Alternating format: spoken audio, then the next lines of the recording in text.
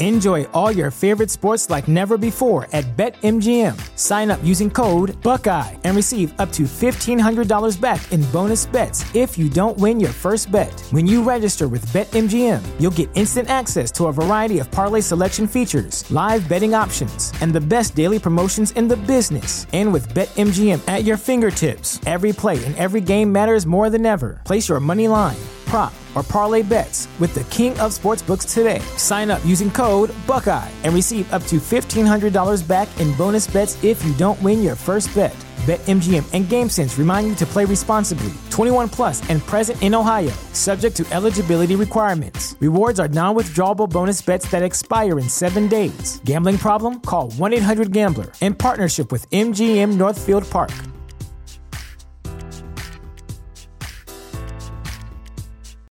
You know how to book flights and hotels. All you're missing is a tool to plan the travel experiences you'll have once you arrive. That's why you need Viator. Book guided tours, activities, excursions, and more in one place to make your trip truly unforgettable. Viator has over 300,000 travel experiences to choose from. Everything from simple tours to extreme adventures and all the niche, interesting stuff in between. So you can plan something that everyone you're traveling with will enjoy. Real traveler reviews give the inside scoop from people who've already been on the experiences you're considering. So you can plan with confidence. Free cancellation helps you plan for the unexpected. And 24/7 customer support means you can travel worry-free. Download the Viator app now and use code Viator10 for 10% off your first booking in the app. Find travel experiences for you. Do more with Viator.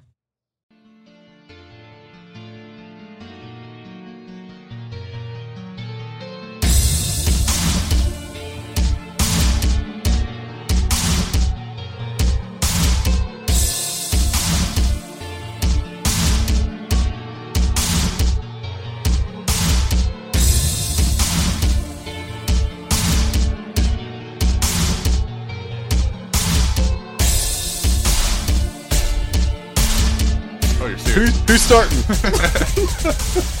Hey everybody, welcome back to Conspiranormal. I'm Rob here with your host, Adam Sane. That's me. Mr. Luke is joining us. Mr. Lucas Reed. Oh God, it's 2 weeks in a row. Yeah. I know, right? It's amazing. I feel like a bad friend to some of my other friends, so I'm just trying to even it out. Oh man, well we appreciate you doing that. We're just using Conspiranormal to do that with us. So, I understand that you went to see the Grateful Dead last night. No, I mean, I did not go to Chicago to see Grateful Dead, but I did watch it on a projector in the backyard of a hippie's house. You watch it on the projector of a backyard? Yeah. We all had... It's like the 50th year reunion of the Grateful Dead or something like that? It was so boring. I'm sorry to all you fans out there, but it was so boring. It's like 15 minutes of... Yeah, usually Nicole's parties are awesome. They're all hype and everyone's just really lively and everything. And this time, everyone's got their chairs gathered around the projector screen to watch these old white-haired dudes. He had like a little maze of a drum set, and he was like getting up from his main drum set chair and then walking into his little maze and playing all his different drums. So, did you get slipped anything in your drink or anything like that? I kept my beer right next to me. LSD or BZ too? I don't think those guys would do something like that. I hope not, anyway. Right. I get offered acid and whatever they have, acid cherries. Yeah, acid peanut butter sandwiches, stuff like that. Yeah, whatever they can come up with. Hippies are an ingenuitous type. I don't even think that's a word. Luke, you come up with new words, I think, just about every show you're on. So it's like Jewish radicals. There are Jewish radicals, I swear to God. Yeah, Rob, you missed that one. He described our last guest as a Jewish radical. I don't even know where it came from. It's a Jewish radical. But you also had the chance to see a coat hanger abortion. Yeah, I mean, that one I was a lot more excited for. That's music right there. You know, what kind of music is coat hanger abortion?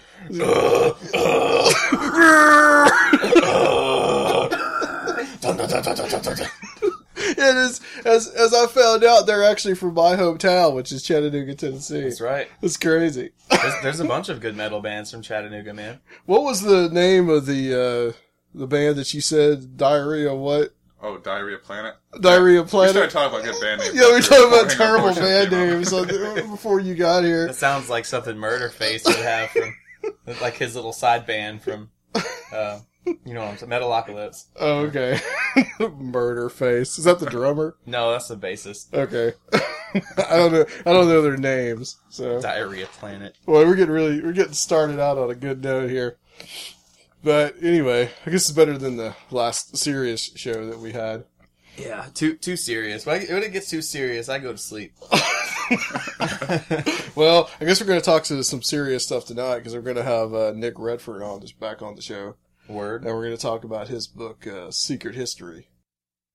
And about conspiracies and cover-ups. And we're going to talk about some secret ancient history as well. So looking really forward to that. All right. All right. All right. So anything on your mind there, Rob?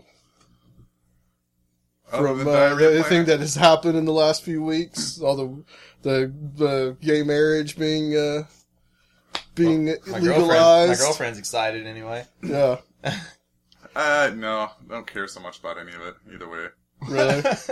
No. He's about like me. I just like Yeah. shrug my shoulders. Oh, that's great. I'm more interested in the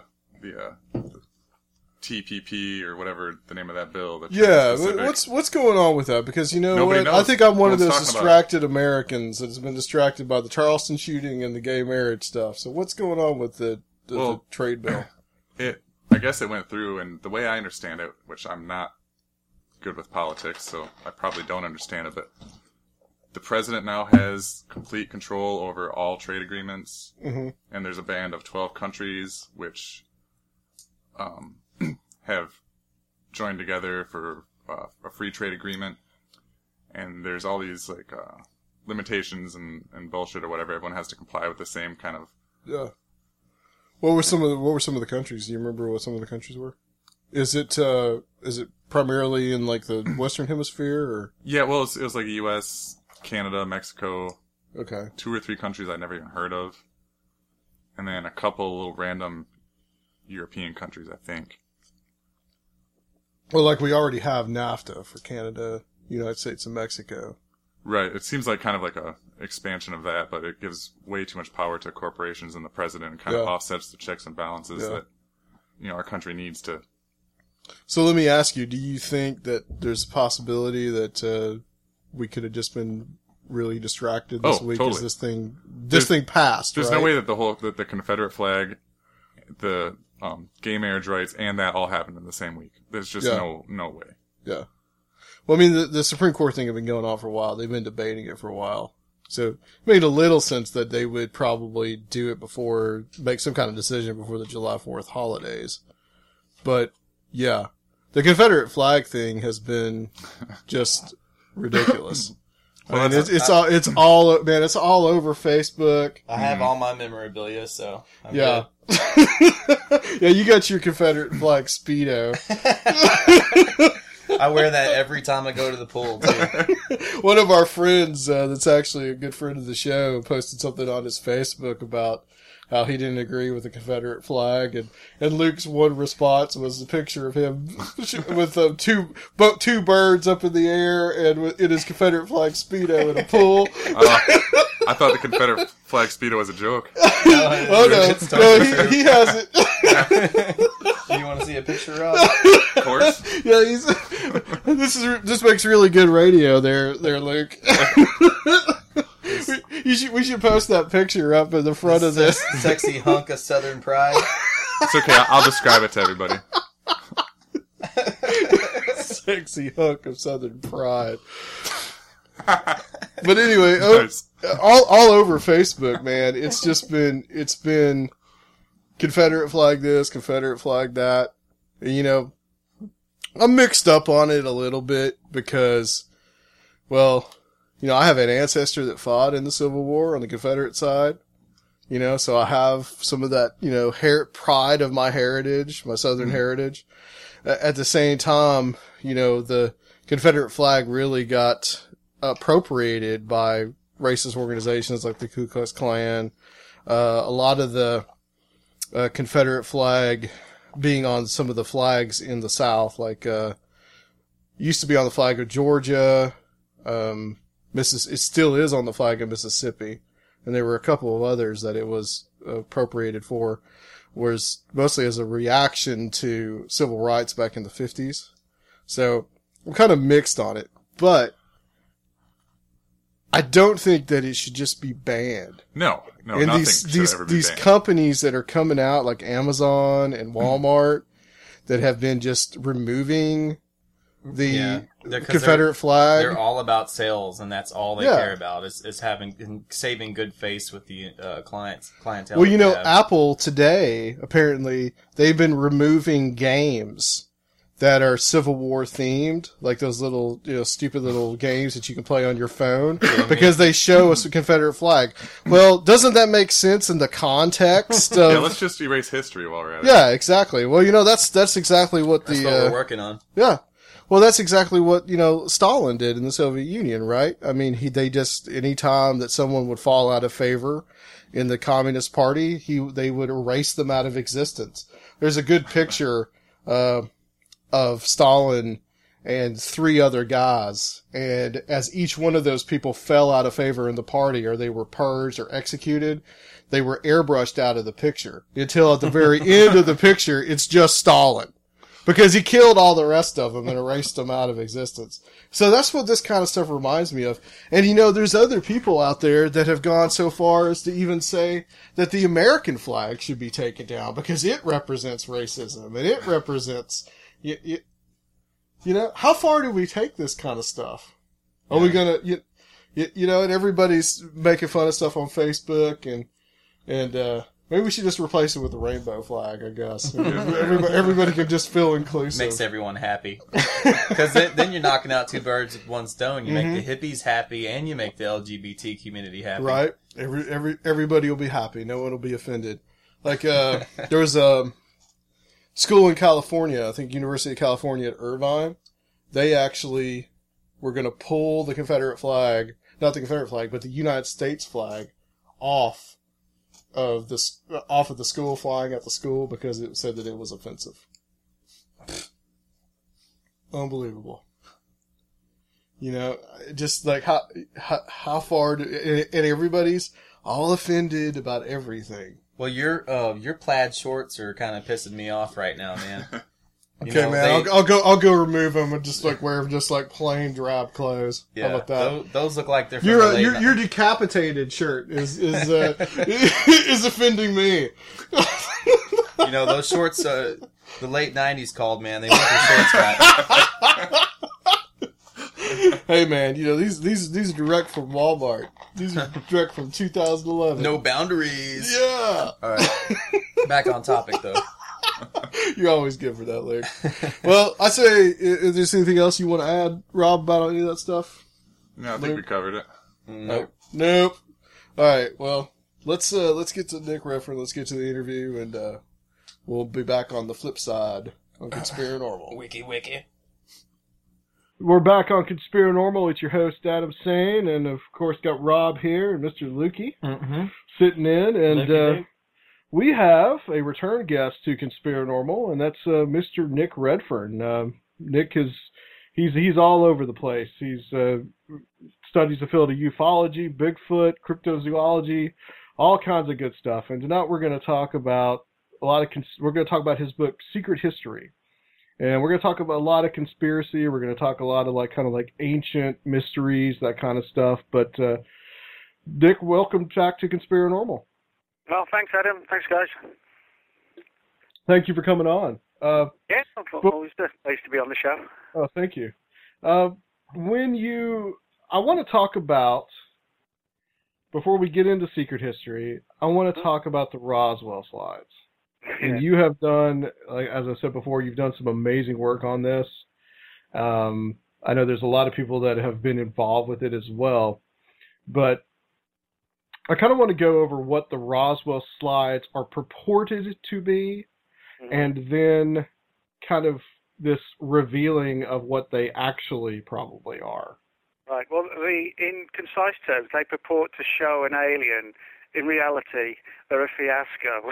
And that sort of sums it up in sort of short terms. But in terms of the bigger story, yeah, basically, the story goes back to 2012, thereabouts, when rumours started to circulate that what became known as the so-called Dream Team, people who'd looked into the Roswell case, like Tom Carey and Don Schmidt. Was it that long ago? Was it really 2012 that this has been going on? Oh, yeah. It started, it was actually when it all kicked off, yeah. That's how long it's been going. That's how long it's been dragging on for, I should say, rather than going on.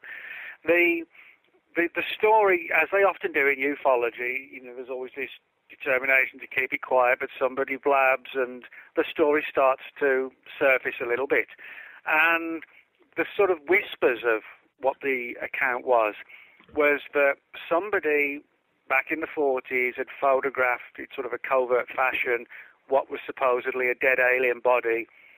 It was assumed to be from the Roswell crash because of the geographical location of where the alleged photographer worked. Yeah. And it was sounded really intriguing to start with. We were told it showed a small body and it was laid out on some... Well, actually, it started out where the inference was it was laid out on the ground at a crash site. Then it changed to like the back of an army truck. Then it was laid out on a green army blanket. And then I even heard about it being containing some sort of like airtight tank or something like that. So it repeatedly changed. And but it was interesting. Because, who knows? I mean, I still am someone who believes something very weird happened at Roswell. So it's not impossible that if something strange did happen at Roswell, regardless of what it was, then maybe one day the smoking gun will surface and maybe this could have been it. That was the thoughts that were going through people's minds at the time. Right. And it developed further to where we got the name of the photographers, a couple named Bernard and Hilda Ray. They lived in Midland, Texas. Bernard Ray, his place of work actually covered, ironically, the town of Roswell. And so that's why people thought, wow, this could really be it. And, of course, questions were asked as, well, how on earth could civilians, sneak into some classified lab and photograph this body? As time went on, more and more data came out about the Rays, about how she was a well-respected attorney. He was a geologist, and one of the stories was, well, perhaps he was out working, saw something near the crash site, etc., etc. But as time went on, we got more and more data. But the problem was that it sort of threw up a few red flags here and there, and it was very much, well, I think this and I think that, until May the 5th, when there was this big event in Mexico. And now I should stress, before the Mexico event occurred, a low-res image, one of the images of this body, was essentially leaked out or revealed, depending on which way you look at it. And it did show a strange-looking body, which did look admittedly odd, but it was very low-res and small. Right. Now, at the May the 5th event, which was really sort of trumpeted up to be, the big disclosure, you're finally going to see an alien body, etc., etc. That's when we got to see a high-res image for the first time. And unlike the low one, the high-res picture really looked pretty disappointing. It did look like sort of a mummy of a child, which is what the other theory was. That there was no getting away from. That's what it looked like. More damning was the fact that there was a placard in front of it, which only took like 72 hours max to decipher. It's a bit blurred, but there's sort of technology you can find online which can actually de-blur, text in a photograph. Nick, didn't they say that they went to the Pentagon and all this kind of stuff, and they said that no one could decipher what was on that little card? That's what we were told. Yeah. This is the big thing more than any other that really sort of, makes me baffled and also angry that this kicked off in 2012, and it was it took until May 2015 to rectify it. And when this high-res image surfaced, it literally took hours, not days, weeks, or months, but hours to decipher the placard, which said, body of a 2-year-old mummified boy, but it showed where, who donated it, even the finder's name, etc., etc. Right. Now, we were told, well, there was no way we were able to decipher this, but that just doesn't make sense, because it's not like the technology that was used to decipher it is only available to like the Department of Defense or the NSA. You can download the program yourself online. Yeah, and it's like a freeware too. Yeah, then you have to pay exactly. for it. Yeah. And so now, on the one hand, the team or some of the team members said, well, we're only ever shown a low res.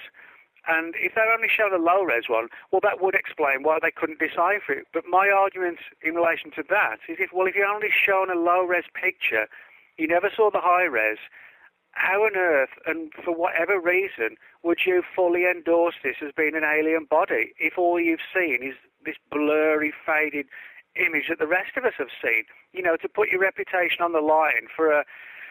I don't know what the kilobyte amount was, but it was literally, like the low kilobytes.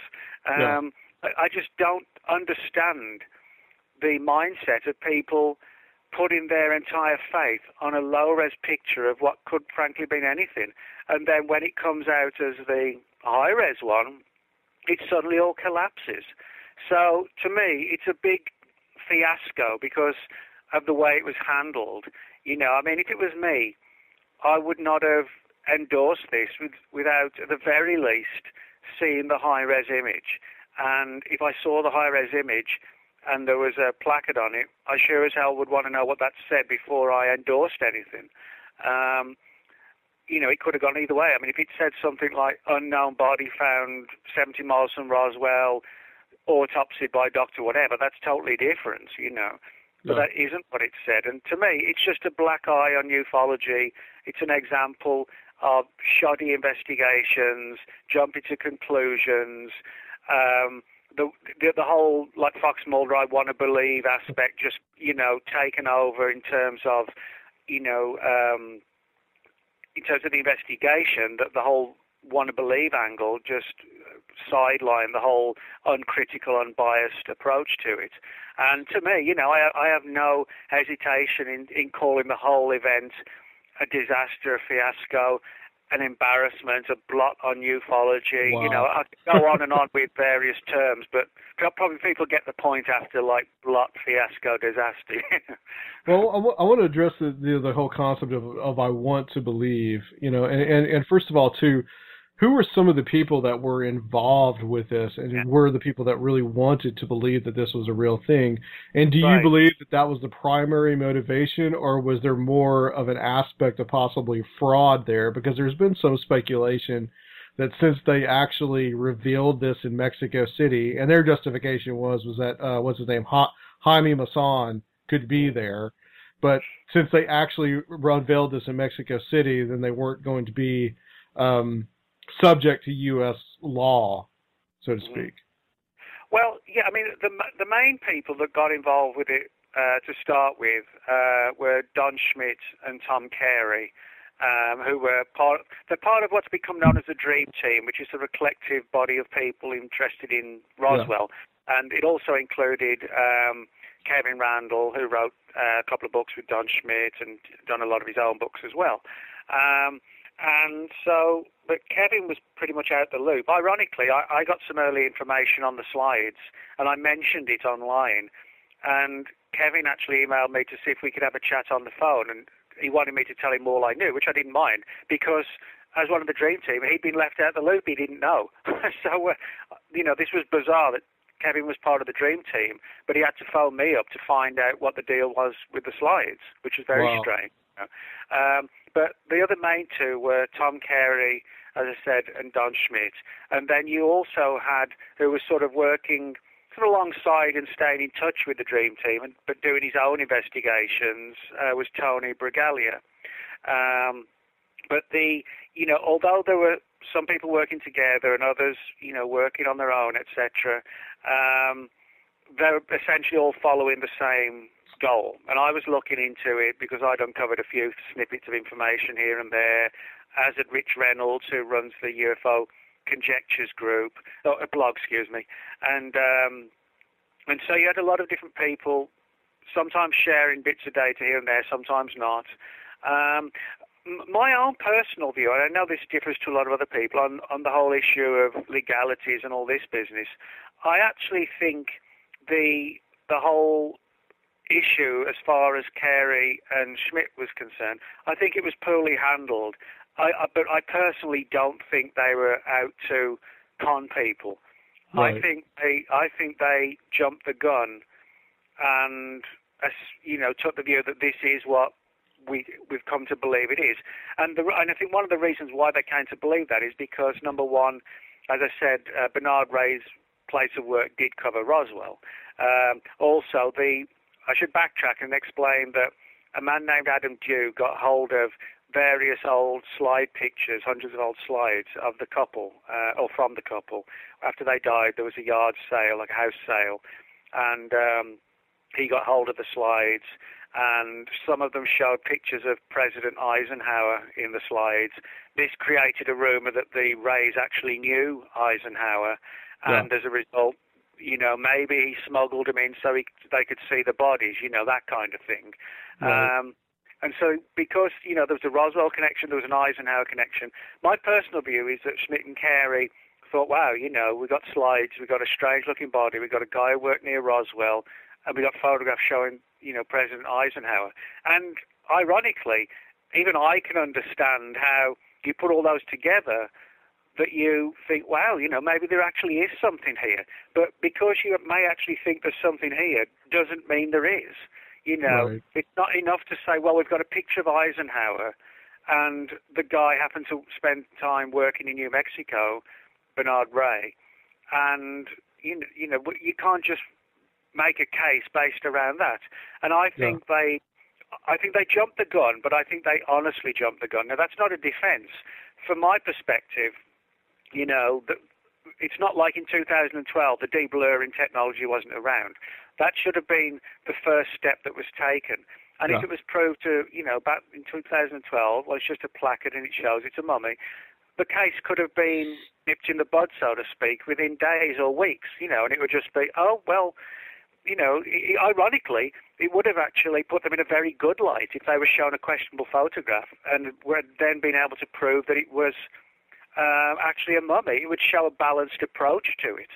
But, to me, as I said, they jumped the gun. They put all these pieces together that were admittedly interesting to start with, the Roswell angle, Eisenhower. But then that's not enough. You've got to take it to a deeper level.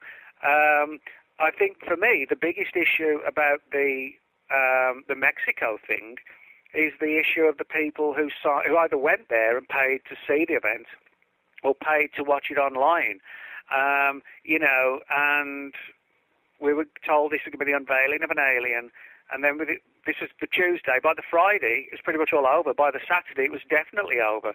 So for me, the one word that's still outstanding and that needs to be dealt with in this entire saga is refund. I think the people who paid to go there, the people who paid to watch it online, deserve their money back. I mean, it's not like it was shown in May 2015 and then it took 5 years or 10 years to finally resolve it. I don't think people would actually have a problem then if they'd watched it in, say, 2015 and they knew investigations were ongoing and nobody's really sure what it was, but yeah, it's interesting, so I'll pay money just to watch it. But do you know how much they were charged? No, I actually don't. Okay. I'd have to look that up. Honestly, don't. But yeah, I mean, but for the fact that people paid, good dollars and everything else on a Tuesday, only to find on the Saturday it's a mummy. Yeah. For me, just the, that for me, that's reason to provide a refund to the people. Regardless of whether legally they're obliged to me, that's irrelevant. It's not a matter of whether they're obliged by law or contract or anything else to refund the money. I think it should just be a matter of conscience to refund the money. Right. Some of the work that you've done on this, and also, I just want to make the statement that just because somebody knew Eisenhower, it's like a huge leap in logic that, Eisenhower took him to see the dead alien. To me, that's like the huge, one of the hugest leap of logic anybody could possibly make. Yeah, and of course the pictures don't actually show that that they knew Eisenhower, because the pictures were taken on like a camp when he was on campaign trails. Right. So I mean, you know what I mean? I mean, I've had my photograph taken, with a few famous people over the years, but it doesn't mean I know them. Right. Or, I can make a connection. It's just you're in the right place at the right time, and you get a picture taken with them or whatever. So. Yeah. Well, some of the work you've done on this has been that you've actually have pretty much traced it to, well, you have a good working theory of what museum it actually was in, which is closed now, but... Yeah. Well, it gets a bit confusing because when I looked into this around about the time it all collapsed, I found a museum called the Millionaire Museum in White City, New Mexico. And this is actually not too far from a famous set of caverns, the Carlsbad Caverns. And of course, this would have been of interest to Bernard Ray with his job as a geologist. And the Rays only live less than 200 miles away from the Carlsbad Caverns. Yeah. So, it's almost certain that they would have visited there. Well, the $1 Million Museum is located literally like 15 miles from the caverns. So, the chances are they would have visited the caverns. Well, it so happens that the $1 Million Museum, which although is closed now, certainly back in the 40s, was home to dozens and dozens of preserved mummies, including child mummies. And it also had a rumour associated with it that one of these child mummies was an alien. I mean, that story was told by the staff for years. Now, I actually thought that was like a closed case. But since then, documents have surfaced through the Freedom of Information Act showing it was actually taken at another museum, which is equally weird because it shows that, we have two different museums with strange mummified, well, not strange mummified bodies, but mummified bodies of children. But what's strange is that both museums, by default, have sort of become associated with crashed UFO and dead alien stories. Now, the $1 Million Museum in New Mexico, that story had, remained around, circulating for years and years. Now, of course, the new one with the slides, that's a relatively new development, but it just shows how sometimes you have these sort of stranger-than-fiction things happen, which lead to the situation we're in now. It's almost like a unique thing. Like I said, not to sort of repeat myself, but it's like a unique thing where you've got the Eisenhower pictures, you've got Bernard Ray working in Roswell, you've got pictures of a small body, which were taken in the 40s, the right time frame. Then we find another museum not far from where they lived that had mummified bodies and also dead alien stories attached to them. So it's almost like you could never imagine that all these sort of unique factors could come into play, but they did. But that doesn't take away the fact still that the people who are investigating it should have done a better job of investigating it. Just because you've got all these strands means nothing. Right. And I mean, that's what like research journalists do, or just people that just do research. I mean, that's what they do. You try to find the simplest explanation first, and if it doesn't really match up, then you go for something maybe a little more complicated. And about the museum things, I mean, there's so many, especially at that time period, there's so many gimmicky museums that are out there. I remember going out west when I was like 10 years old and thinking jackalopes were real because there were so many of it. You know what I mean? And well, it's actually a cool place, just down in Austin called the Museum of the Weird. Yeah. Where they've got like, it's not really, but it's like allegedly a refrigerated Bigfoot body, but actually not a dummy. They've got things like jackalopes and two-headed calves, and some of them are genuine mutated anomalies, that kind of thing. But others are just, it's just a cool place to visit. It's not intended to pull the wool over people's eyes or anything like that. Yeah. It's just like an entertaining place to wander around. They got like life-size replicas of the creature from the Black Lagoon, and you can, like a life-size King Kong head and hand, and you can stand in the hand and have your photograph taken. So you find these kind of things everywhere. But again, I think it was the sheer weirdness of all the circumstances coming together that led to the idea that this was one of the Roswell pictures. And I think, the big tragedy out of all this is that, like I said at the beginning, I do think something weird happened at Roswell. I don't think it was a weather balloon or a mogul balloon. I don't think it was crash test dummies. But this really has only damaged the investigation of Roswell. And from now on, people will think, well, if anything else comes through, some old guy or, family says, well, my grandfather told me this and he's got something hidden away. People are going to say, yeah, it's just another rerun of the Roswell slides. Yeah. And I think that's the big disaster of all this, is that it's not just a case that's been resolved, albeit after a few years. The very fact that some of the more well-known names in Roswell research are the ones who, were investigating it, now it's collapsed. This will, regardless of what they say or anybody else says, it will impact on Roswell research from now on. People will definitely think, oh, well, it's not going to come to anything. So. You see, that's what I was going to ask you, like, what kind of, like, your final question on this is, like, the damage that this is going to do to, like, the field of ufology, and whether anybody's really going to take anything serious after this kind of stuff happens. I mean, you already had stuff in the 90s, like the stupid, like, alien autopsy video and all that crap. I think the only way people would take it seriously, and I would hope this is the way it gets done. I mean, let's say hypothetically something else does surface, whether a photograph from some old guy who was out of the crash site and, with all the chaos going around, he snapped a couple of pictures, which isn't impossible. You've got a big chaotic crash of something. Everybody's running around like headless chickens, not knowing what it is or what the bodies are. And somebody gets a couple of pictures. It's not impossible. What I would hope, if that situation happens again, or somebody, left the base with a batch of documents and they've hung on to them for 70 years and they're sort of faded and yellow, and somebody's great-granddaughter's got them now, and they want to hand them over for analysis, what I would hope is that the whole thing would be kept under wraps and nobody would say anything, nobody would leak anything, and it would stay under wraps until the investigation was as complete as it could be complete. And if it came to nothing, well, it's always a good idea to tell people it came to nothing and it was a hoax in case somebody else gets taken in by it. If it's proved to be the real thing, reveal everything when you've made a solid case. But until the case is solid, don't jump the gun. Right. And that was the problem with the Roswell slides. The gun was jumped.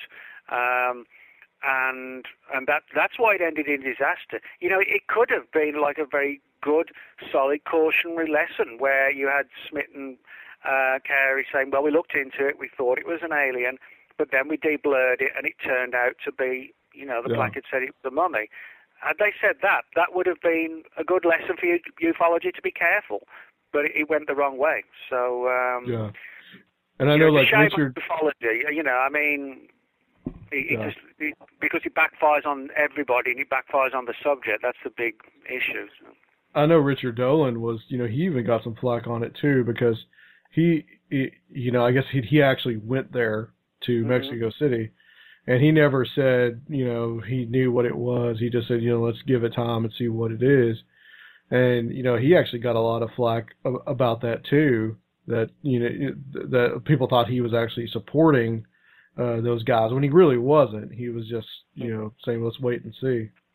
Well, yeah, this to me demonstrates one thing more than any other, that when you get dragged into or you allow yourself to become involved in a controversial thing like this, inevitably you become part of it. And so anyone and everybody that has, had linkages to it, to a degree at least, you become part of the problem in a lot of people's eyes. And And that's what's happened. I mean, you know, the whole thing with Jaime Maussan now, you know, when he was saying, he was still continuing afterwards to say, no, this isn't a mummified child. I mean, what else do you need? We've got the photographs of the body.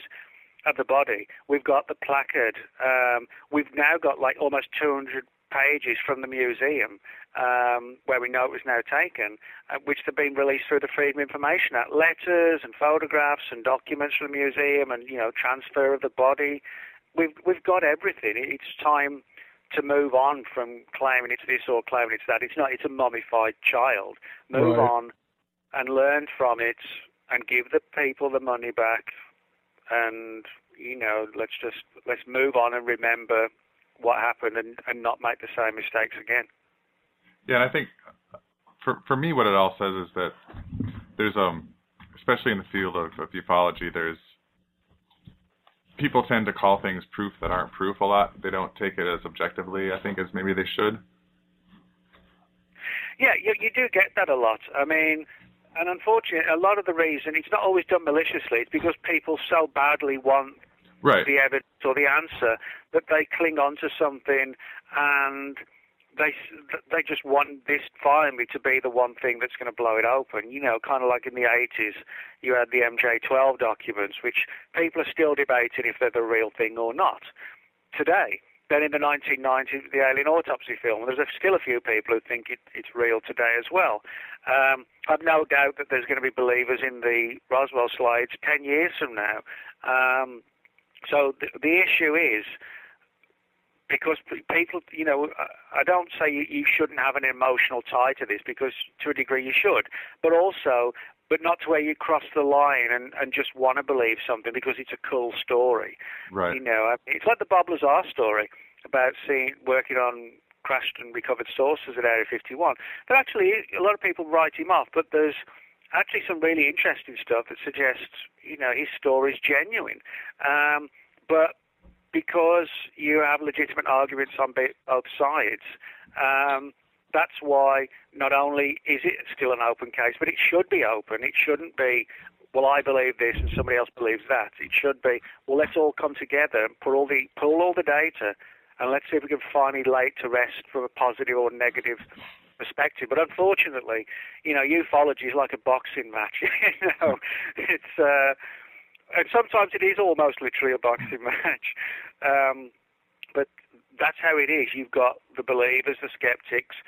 You've got the people who say, this is my case. Well, not literally say, but, you know, that by inference, this is my case, and I'm the one who's done the research on it, and you're the one who hasn't. And, you know, it becomes all about egos and clashes of egos and wanting to be the one with the first with the most. And and that's, you know, that's ufology, unfortunately. It's like a circus of horrors at times. Well, you know, I mean, like, it reminds me of a lot of, like, I've talked about with our good friend, Rocky Stucci. You know, we talked about with him on his show about how ufology reminds me of, you know, basically like the ghost hunting community. It's kind of the same way. Everybody's kind of looking for that fame, and, you know. Yeah. Well, it's the same with, like, Bigfoot. You know, in the same way, the Bigfoot community, you know, you've got people who, like me, who, you know, I've done a lot of Bigfoot investigations, and I think there's something very weird about Bigfoot that takes it beyond just an unknown ape. You know, and I've written about this extensively, some of the stranger cases. And then there are other people who say, yes, it is just an ape, and they don't basically want to share data. They, you know, both sides deride the other. And, you know, I try not to get in the fight, not because I don't enjoy a good fight. I actually do enjoy a good fight at times.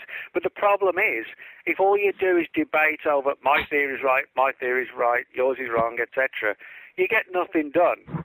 I actually prefer to do the research rather than argue, you know, in a forum, how many bodies were found at Roswell. I think it was 4. No, it was 5 because Colonel so-and-so said it was 5. Well, I heard it was 3. You know, I've got better arguing things over minutia. Yeah. Yeah, I've got better things to do at night and weekends, you know, than debate. That's why I don't do much debating, because I like to have a normal life as well. But when I do debate, I think it's important to rationally debate with the people you might be totally at odds with. but very often they don't cross paths because they don't like confrontation. I don't mind confrontation, because you can actually achieve something if you really sort of get into even a heated debate. You can actually cover a lot of ground and iron things out. But people don't want things ironed out. They want their cool, exciting stories to be continually maintained. Let's get into Secret History, Nick.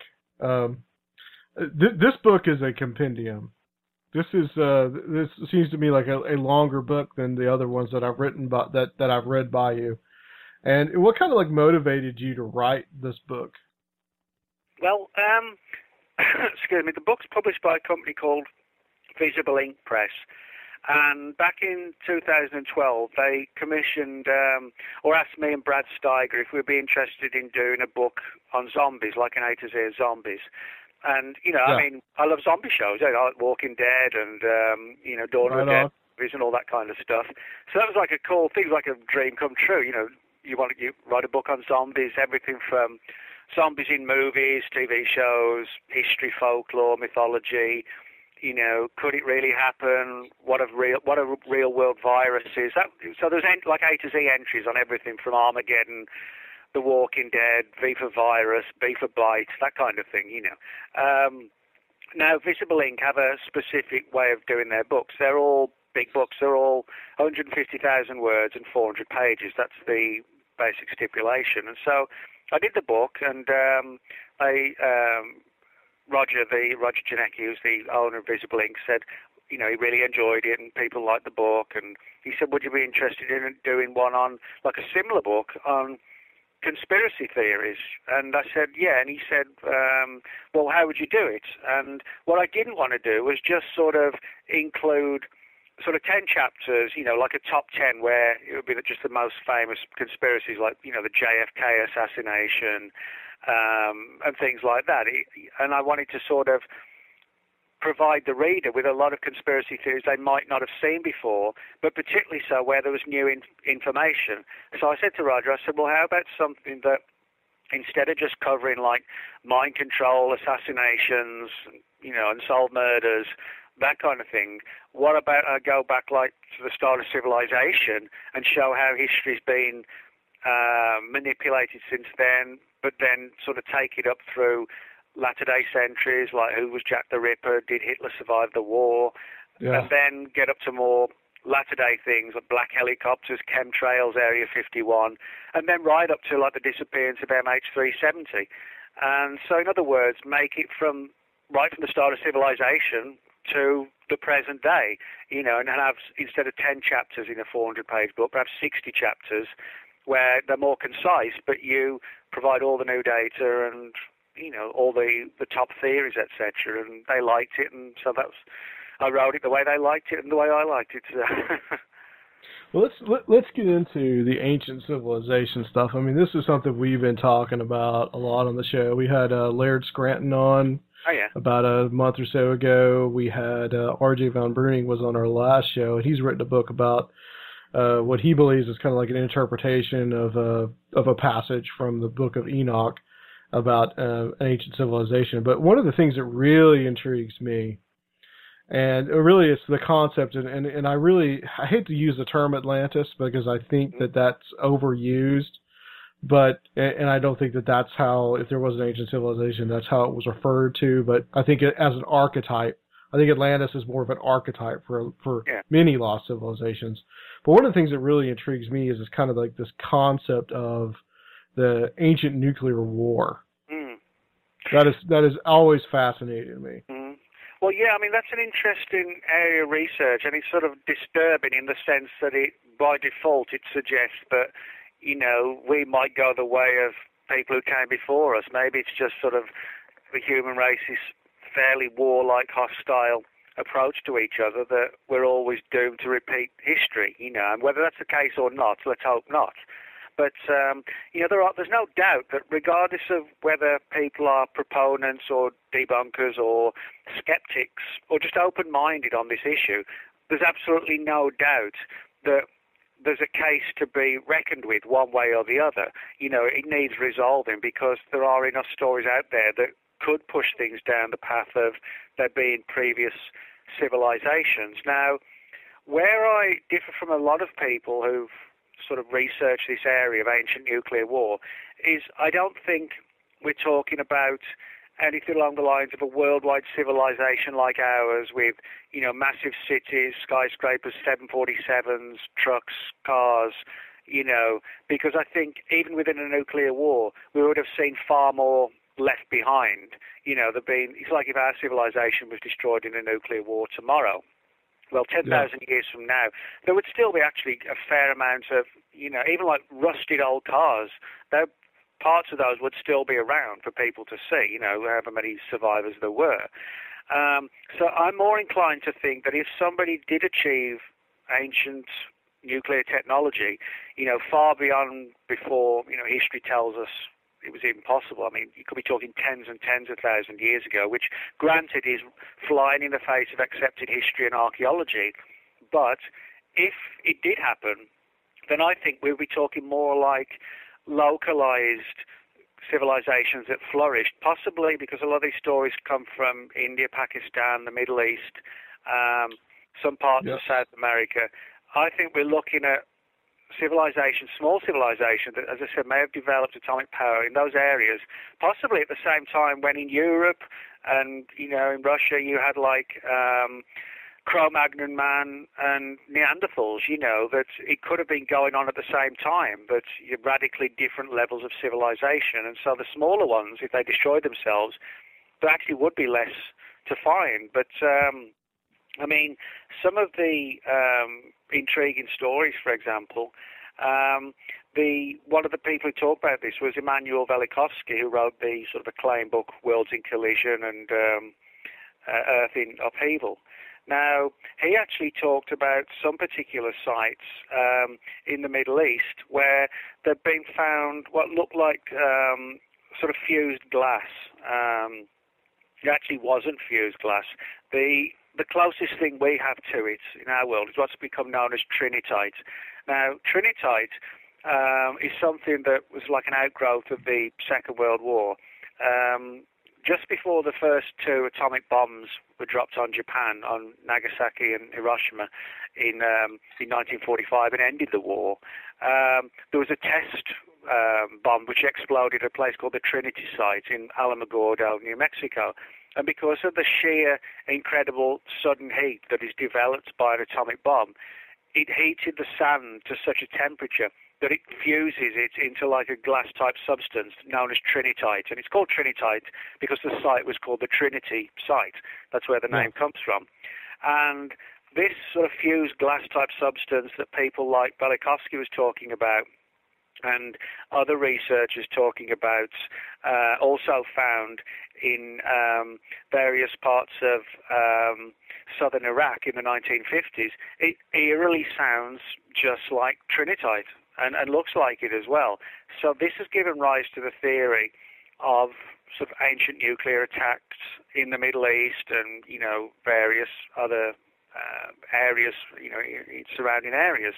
And so for that reason, that's given rise to this whole scenario of people coming before us. But I mean, for me at least, certainly the most famous examples of this are what we can find in, for example, the Mahabharata, the Ramayana, and also the Bhagavad Gita, which is actually a portion of the Mahabharata. But they talk about, you read the English translations, they talk about these sort of powerful projectiles in the sky, giving off, quotes, an incandescent column of smoke and flame as bright as 1,000 suns. It talks about like an iron thunderbolt, a gigantic messenger of death, reducing everything to ashes, and also these vehicles known as Vimanas soaring around the skies.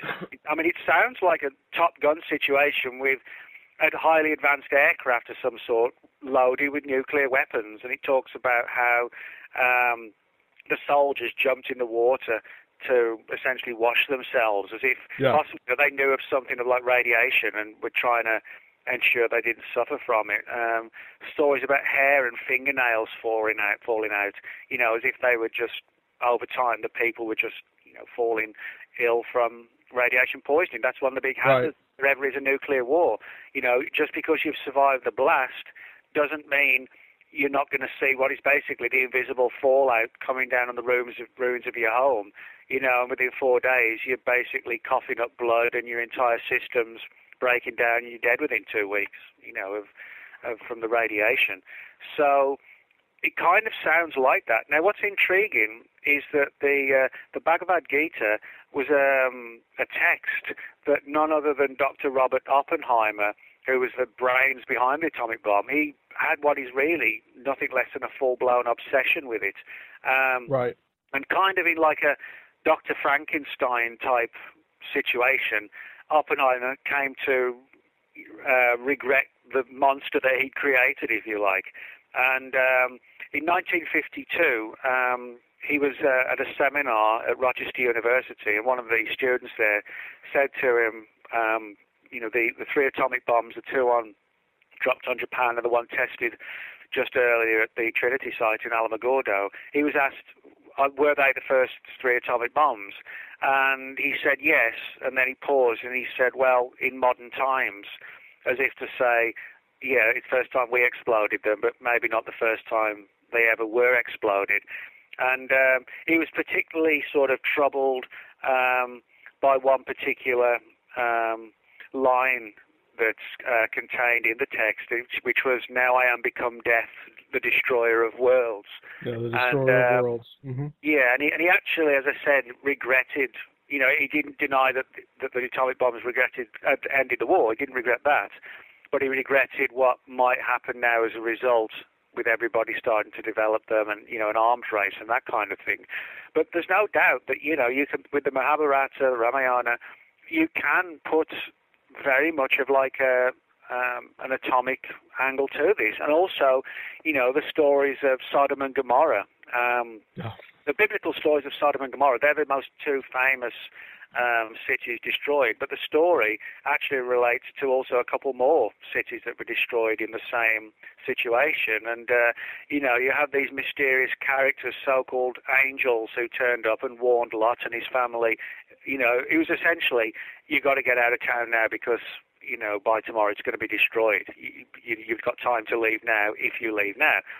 And when you read, you know, if you read the biblical version, it actually doesn't sound like heavenly angels, ethereal angels coming down from the sky. It sounds like humanoids saying, hey, you know, if you want to go, now's the time to go because, you know, the destruction, the countdown's on.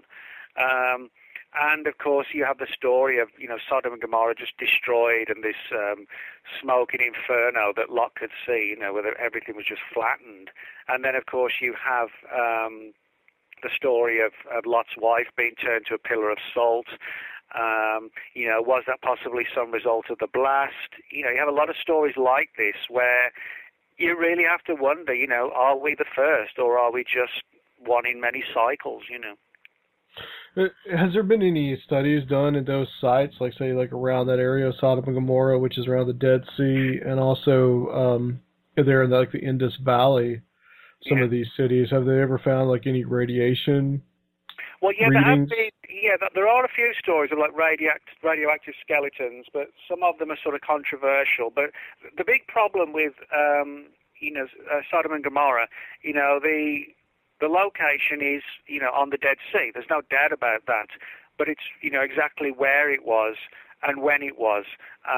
You know, various researchers have suggested that Sodom and Gomorrah, you know, were destroyed and actually, you know, are now the location is now what is below the Dead Sea, you know, the bed of the Dead Sea. Other researchers have suggested somewhere in that area. Now, of course, one of the problems we have is the actual dating. I mean, we know, for example, like the Mahabharata, people are talking about a text, you know, put together sort of 6,000 BC, or at least a story going back that far. Other researchers have suggested that even if the location's the correct one, we might be talking about actually tens and tens of thousands of years, and the story's just passed down orally by the survivors and their, you know, generations to follow, and it gets distorted and changed. So, in other words, it's one of the problems is not so much investigating the locations, but have we actually got exactly the right place? And even if we have, after, so many thousands of years, what data would be left to analyze that would suggest there was an atomic attack? I mean, for example, like the attacks on Hiroshima and Nagasaki, that was almost 70 years ago now, 1945. Right. But people live in Hiroshima and Nagasaki again now. So, in other words, that's just 70 years, and people have been able to move back. Now, certainly, that wouldn't be the case with today's atomic weapons. Some of the atomic weapons we have, the Russians and the Chinese, they're like 60 or 70 times more powerful than the ones that were dropped on Hiroshima, literally like 70 times. Imagine the blast multiplied 70 times. So yeah, Hiroshima was a firecracker compared to what we have now. Oh yeah, that you wouldn't be moving back to there again in 70 years. It would be hundreds, possibly thousands of years.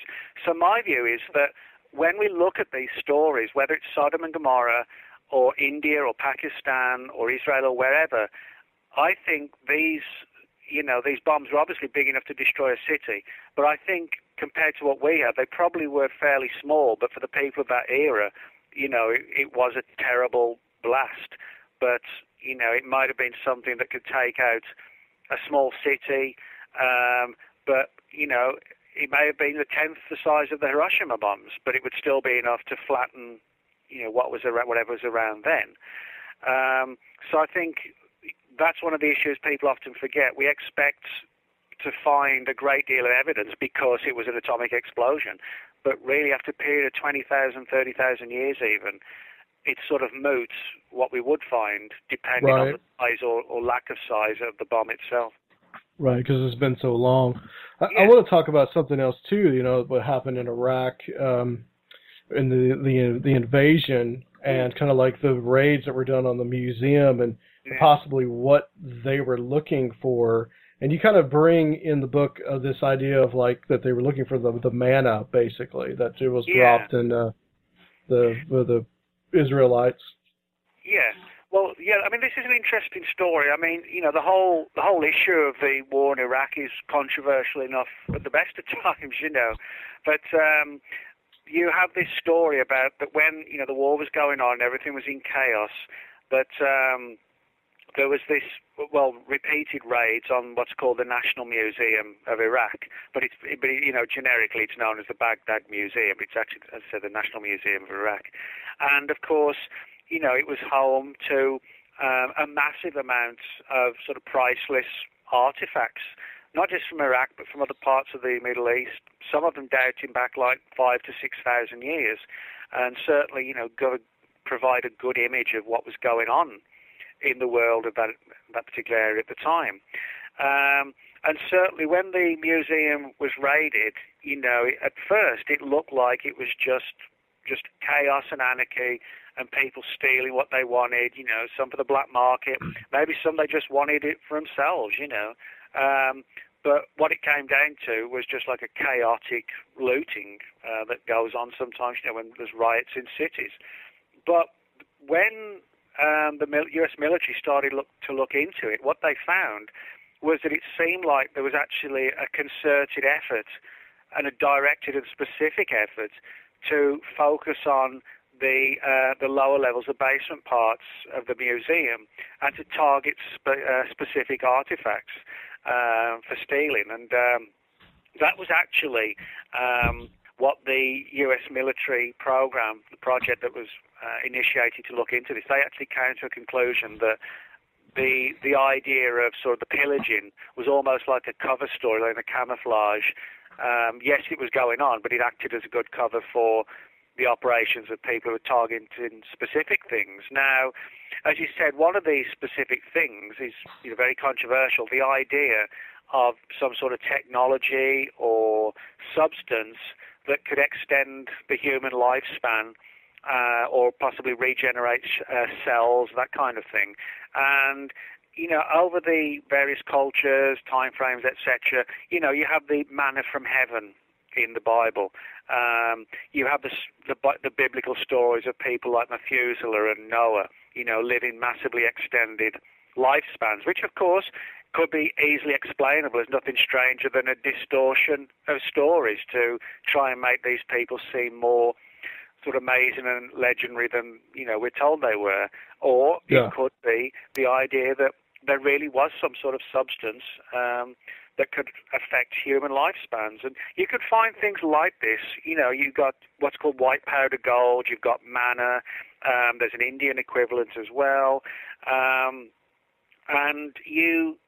when you find these all across the world, like ambrosia and nectar, this kind of thing, amarita, you have to wonder if there is some truth to it. Now, certainly, a lot of research is being done in our civilization today to try and understand how and why the aging process happens in the way it does. You know, why is it that humans live to sort of 85 now? Why is it that cats live to sort of 17 or 18? You know, parrots can live to like 90. Crocodiles can live, you know, to 120, 130. Why is it? And although, you know, we know how genes change and we age and things like that, the whole challenge is, well, can you slow that down? Can you reverse it? Or can you literally stop the process, you know, at a certain age? And that, in theory, is what all of these ancient sort of elixirs, if you like, claim to be able to do, that they could either slow the aging process or just extend the process. And, you know, perhaps in a best case scenario, you could actually choose at what age you wanted to stop aging. Now, of course, this is all dependent on whether or not these substances actually exist. But, as I said, when you can find them across all cultures, and you hear, you know, from these ancient texts of people who were somehow interlinked with, quote, the gods, and the gods had massively extensive lifespans. You know, the story of the Anunnaki, for example, that's probably the best example, the Anunnaki, you know, whose activities have been sort of really popularized, by people like Zecharia Sitchin. Who talked about them, you know, having a massively extended lifespans, extraterrestrials, and they sometimes, you know, they worked with us, and some of the people who they had favor with, they gave them the secret or the products that allowed them to live longer. So, you know, the idea that part of the invasion may have involved somebody covertly looking for these ancient technologies and artifacts, it's actually not out of the question. One reason being that under the Freedom of Information Act, the CIA, for example, has released a file that it has on Noah's Ark. You know, and we know the CIA was also interested in the Dead Sea Scrolls. So, in other words, we prove that government agencies have taken an interest in ancient mysteries and ancient artifacts. So why not in relation to immortality as well, if they're going to look into the Dead Sea Scrolls and Noah's Ark? Luke, you've studied a little bit more about this than I have. What do you feel about it? It's a really good point that he just made. He was talking about the museum in Iraq being raided, the Baghdad Museum. There is actually a list on the internet that you could look at to see each like individual, because you know how they're all in categories, and they've all been given assigned numbers and stuff like that. You can look at a list and see what's gone, but it could even be used as a tool to maybe attract your attention to something that is an esoteric interest, of great esoteric interest, you know, by finding out what these groups are after in the first place. Right. Well, yeah, I think, you know, I don't think government agencies or military agencies necessarily know the full history of our planet, but I actually think they suspect, like a lot of people, you know, in these sort of fields of research suspect, that there's more gone on in the past than just, you know, the history and archaeology tells us.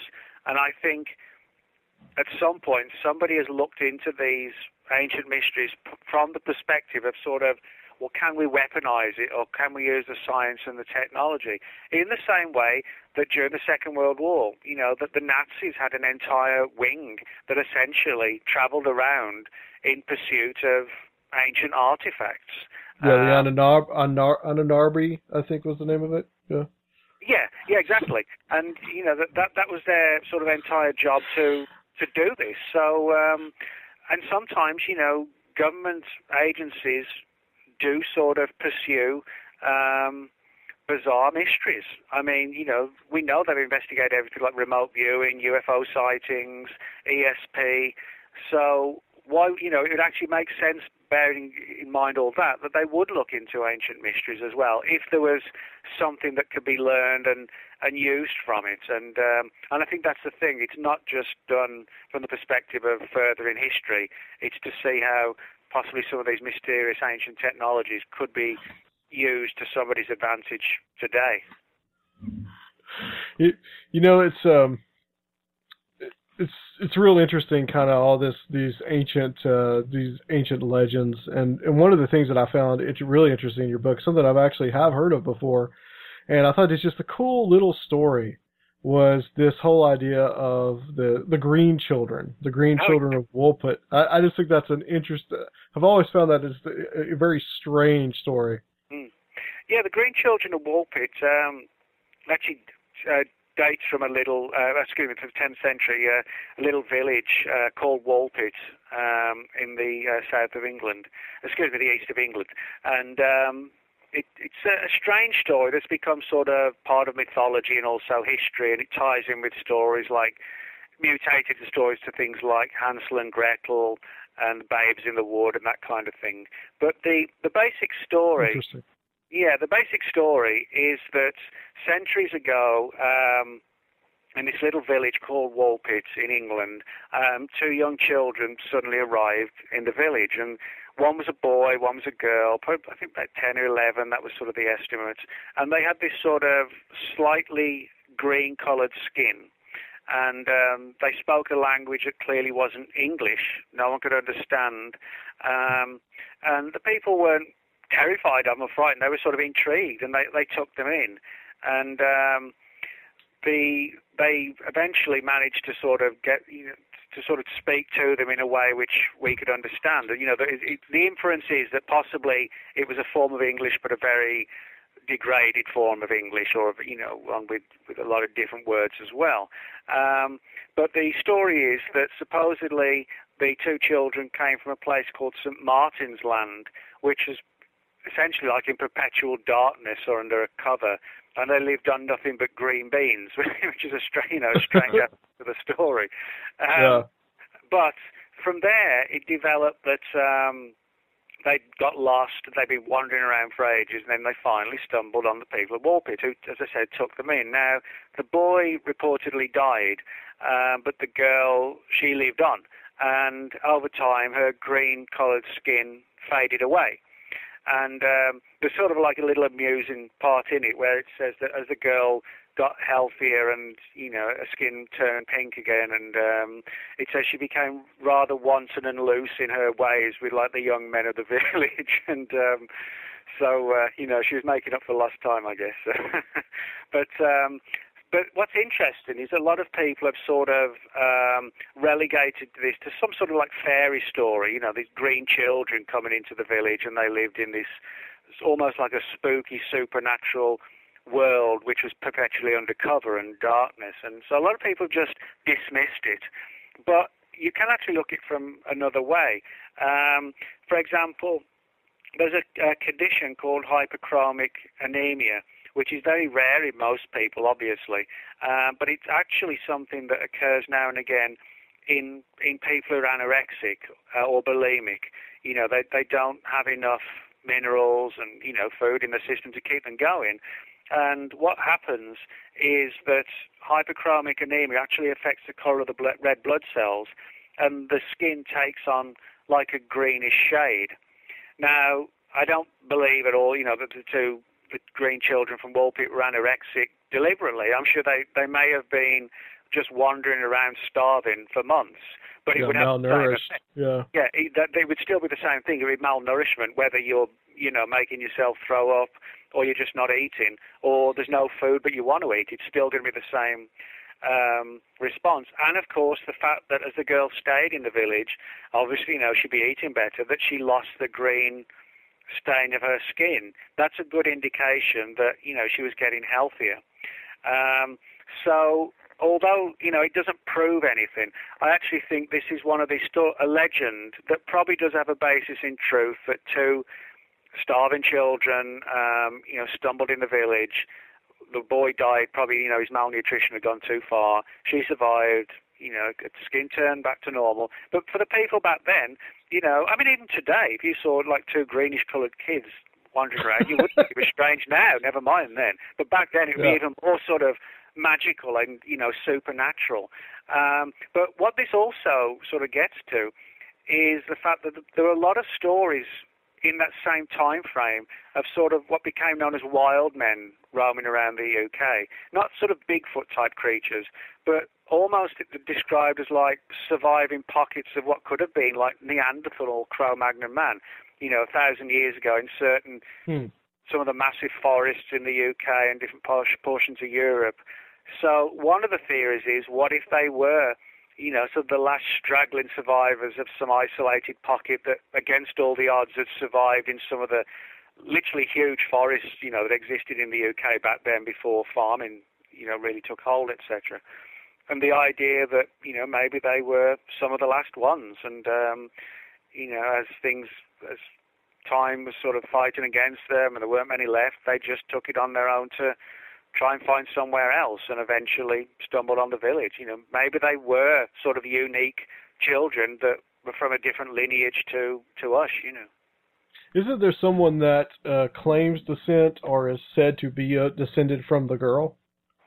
Yeah, well, it's actually, this story surfaced a couple of times, the idea that, there could have been someone, or people, if you like, that, she had children by some of the villages and they had children and so on. But, there are these stories, and there are other stories, for example, what if they were actually aliens or they came through from some other dimensional realm, that kind of thing. One particular story that sort of is an intriguing one is the idea of this living in this sort of constant canopy of darkness. One theory is, what if they were like primitive humans that lived underground, that spent most of their time predominantly living underground, totally separate to the rest of us. I mean, you can find stories like this all around the world of, sort of cave-dwelling, underground civilizations, legends of fantastic people that never surfaced and live deep below the earth. Maybe some of these kind of like the movie The Descent. Yeah, exactly. Yeah, something like that. Yeah, I mean, the Descent's sort of a perfect example, Also, good place to talk about this is kind of just briefly, I know this is right up Rob's alley, is this kind of like, when you think of Bigfoot, you don't normally think of the UK. But apparently there are sightings of Bigfoot in the UK. Well, there are, and this is why, I always have this sort of argument with people who say that Bigfoot is just an unknown ape, because, the UK, from the bottom of England to the top of Scotland, we're actually talking less than 1,000 miles.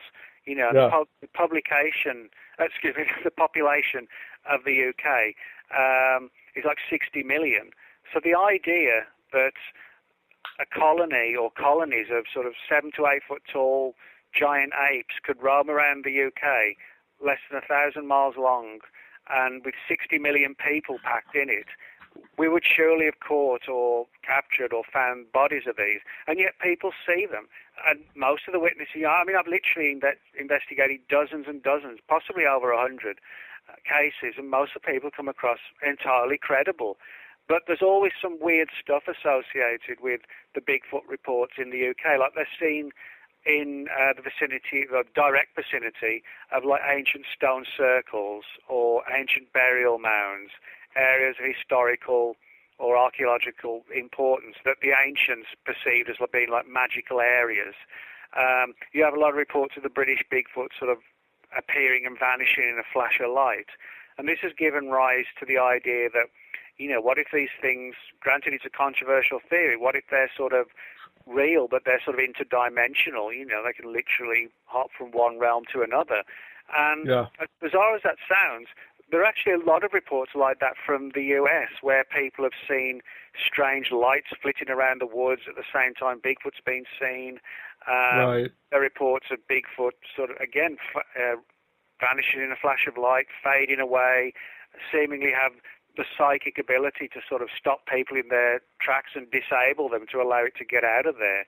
Now, of course, most Bigfoot, well, not most Bigfoot researchers, because a lot of people who do recognize the weirder side to it, but a lot of Bigfoot investigators take the view that it's just a North American equivalent of an African gorilla. But to me, there's so many reports, and the fact that you get reports in the UK, that really fall out of that category and that sort of just reek of like high strangeness. They're just totally bizarre. And, you know, you either have to accept the cases or the person lied or hoaxed it or whatever. But when you sit down with these people, to me, they really don't come across like that. They're like, you know, can you just please tell me what I saw? But as I said, there's always something weird going on with them. So that's why, you know, one of my big interests is cryptozoology, the study of unknown animals. But I think there are some of these creatures. I think cryptozoology should be split into two areas. One where you have what are clearly flesh and blood animals of unknown origin that are, you know, that do exist. And I would include stuff like possibly sea serpents, those kind of things, where people see, you know, gigantic creatures in the oceans, and some lake monster stories. But where you've got something like a large ape-like creature that fades in and out of reality, and it's seen near Stonehenge, you know, or a stone circle, then to me there's got to be something else go on. That's not just a natural animal, you know. What are your thoughts on that, Rob? Well, like that, like the You're the cryptozoology guy here. Like the Mothman prophecies. That's obviously not. Yeah. Well, that's probably that's a perfect example, because, you know, Mothman, people think of the name, you know, it sort of sounds to some people like a superhero type name, you know, Mothman, like Batman. But then when you read the stories, it's actually sort of more creepy. It's sort of this dark, shadowy thing that would turn up late at night with these glowing red eyes. And a number of researchers associated it with the collapse of the Silver Bridge in the town and dozens of deaths and drownings in the car. Then, in the same time frame that the Mothman was seen, you had a lot of UFO encounters and the Men in Black turning up, very creepy Men in Black, not like in the movies with Will Smith and Tommy Lee Jones, but sort of like pale-faced ghouls almost, you know, coming out at night in black suits. And contactee things going on, like Indrid Cold, that whole thing. Yep.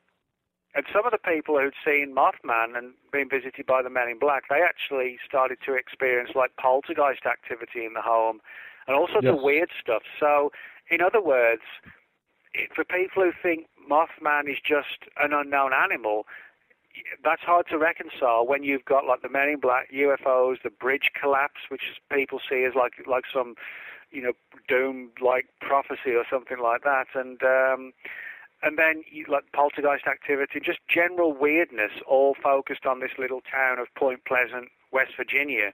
To me, you cannot place Mothman in just the context of like a giant bird or some sort of humanoid flying creature. There's all this associated weirdness going on with it. Right. Yeah. There's just so much strangeness going on that it almost just defies belief almost. You know. Yeah. One of the interesting theories that I thought about the Loch Ness Monster was that it's something that Aleister Crowley conjured up because he actually had a house there on Loch Ness. Well, it's funny you should say that, because I've actually got a book coming out next year on that very subject. Really? Okay. Yeah, you must have been doing a bit of remote viewing then. Well, you know, Crowley's got to come up on this show at least every 5 episodes. So, I mean, it's obligatory at this point.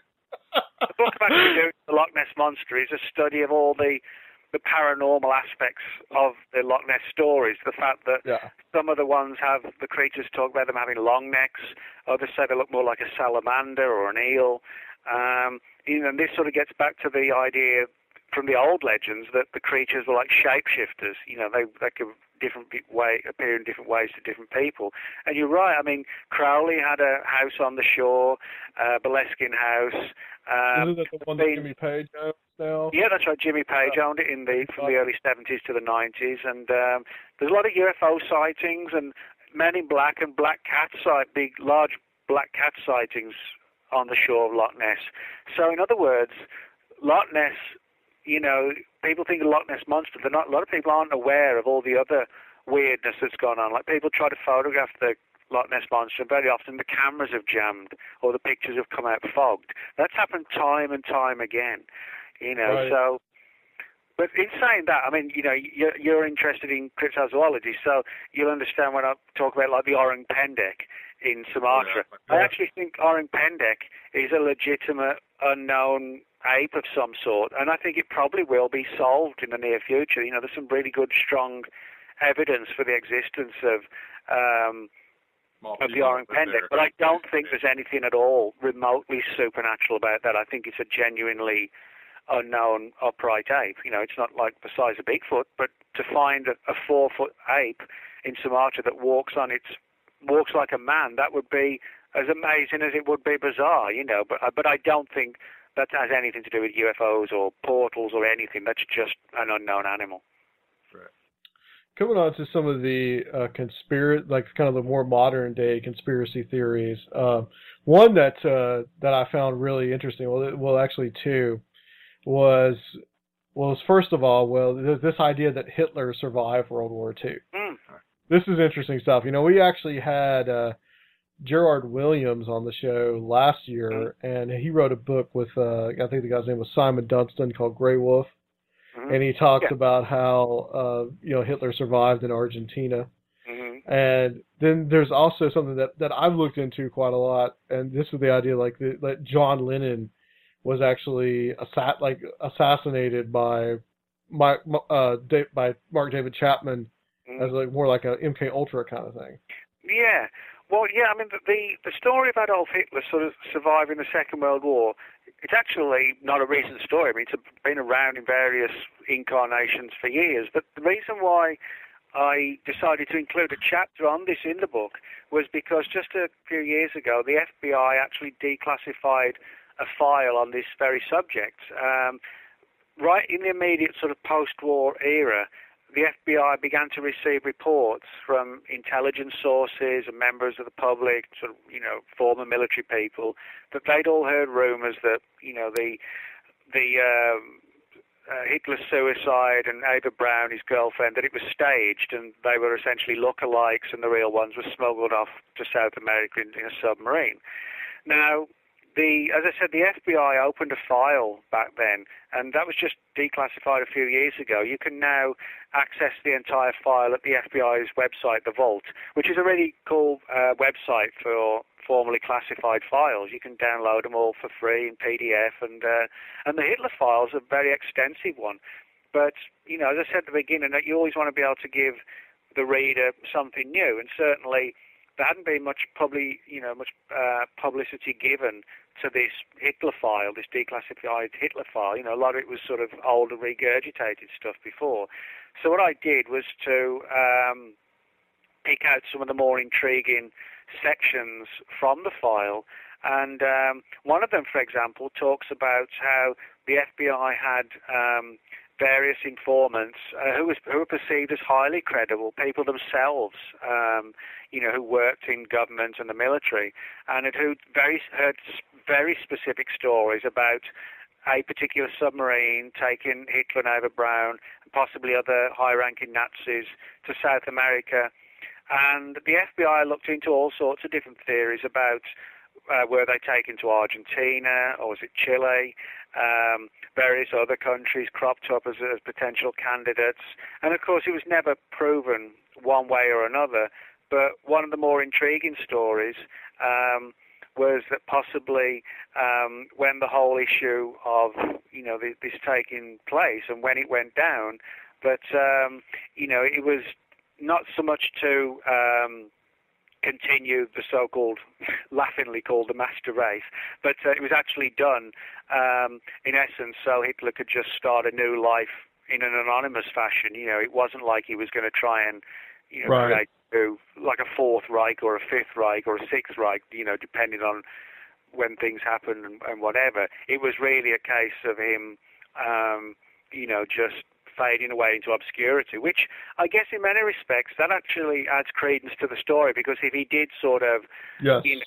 Talk to a lot of people and went to meetings and let's plan and setting it all up again, I think there'll be far more of a bigger story. I think it is more, if it did happen, it probably is, as some of the files suggest, that he was given a new identity in a little town somewhere and just, died in obscurity. But what I find fascinating more than anything else, is the fact that, a file was created and these stories weren't dismissed. They were followed up very deeply and professionally and extensively by the FBI to see if it actually was true that he'd survived the war. There was so much confusion too over his body, where the body was. There was so much confusion of whose body it actually was. The Soviets had information that they weren't sharing. Apparently, Stalin had never believed, or initially did not believe, that Hitler had died. Mm-hmm. And in the book, and in the documentary of the Grey Wolf, that they talk about Hitler just kind of just dying silently in like 1962, and everyone in his apparatus had pretty much just turned their back on him, and that it just kind of quietly just faded away. And it wasn't this whole thing about he was in Antarctica with a fleet of UFOs and kind of steampunk technology and. Yeah, I actually wonder, if he did survive, I sometimes wonder if those more outlandish stories may have been created to try and make the whole thing look ridiculous.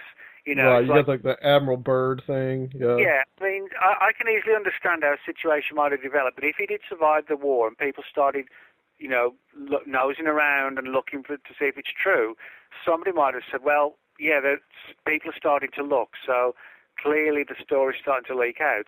How can we contain it? Well, we can't contain it. So what we'll do, we'll flood the whole field with a bunch of garbage and have them running around chasing, saucers at the Arctic or whatever. So in other words, the false story, the true story of a far more down-to-earth nature, possibly of him being smuggled to South America, gets hidden amongst all these stories about Nazi death rays and UFOs and underground bases at Antarctic, and they become the area that everybody focuses on. And then when people legitimately want to look into the issue of whether he survived the war, all this other garbage, if you like, comes along and dominates and swamps the real stuff. And so it wouldn't surprise if that hadn't been done deliberately for that purpose. Haven't you guys seen the movie Iron Sky? Man, that's what happened to him.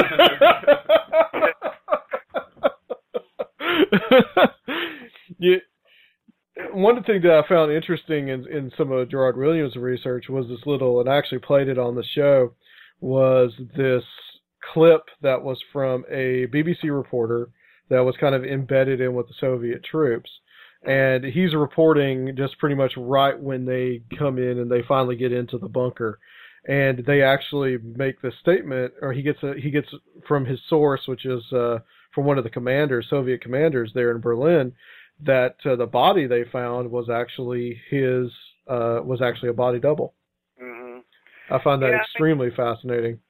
It wouldn't surprise me too if official agencies, possibly even in South America, proved or secretly knew that he did survive. It wouldn't surprise me if a decision was taken to keep that secret, because it would be such a, we thought we beat the war and, Hitler killed himself, and that Nazi thing all went down in ruins.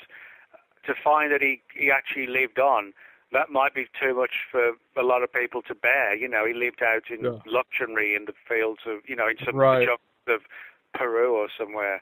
I think I can understand why that might be hidden. People might, if somebody in the know might just say, we just cannot let people know that he survived. It'll just be too much for him. Right.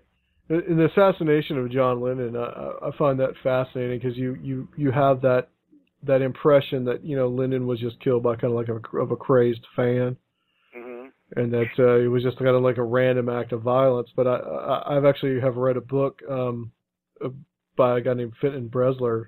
Oh yeah. Mm-hmm. Goes into how Mark David Chapman may have actually been like more of a mind control assassin. Mm-hmm. Well, yeah. I mean, this sort of goes back to the throughout the entire history of what have become known as so-called Manchurian candidates.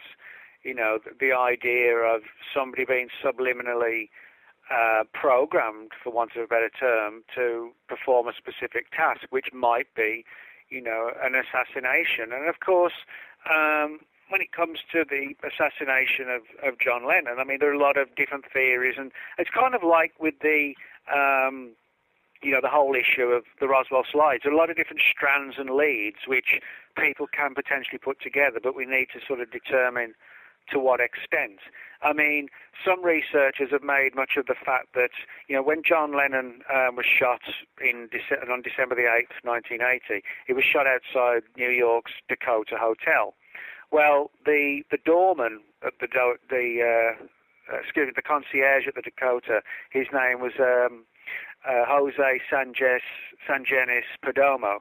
He was actually formerly an agent of both Cuba's secret police and the CIA. Now, some researchers have said, see, conspiracy, Others have said, well, he was hired for the job because, he knew how to look after himself, and sometimes you got to be careful who comes into the hotel. So you can make that argument as well. There's also the fact that, for example, he spent some time, Mark David Chapman spent some time working with the YMCA. We know that at various times right. the YMCA was infiltrated by the CIA, as bizarre as it sounds. Chapman also was, not a stranger to LSD. LSD played a major role in a lot of the early and major mind control operations to see how LSD could affect people and how, could it be harnessed as some way to, control the mind. So, you do have these sort of fragments of stories, and there is also the fact that, John Lennon was someone who people listened to by the millions. And he was, really pushing for the U.S. military to get out of Vietnam, and a lot of people behind him. And we know through the Freedom of Information Act that the FBI and MI5 in the UK, MI5 being the British equivalent to the FBI, both of them had files on John Lennon, major concerns about how, he was sort of becoming involved more in politics and campaigning and protesting, and he was seen as, a major headache to the authorities.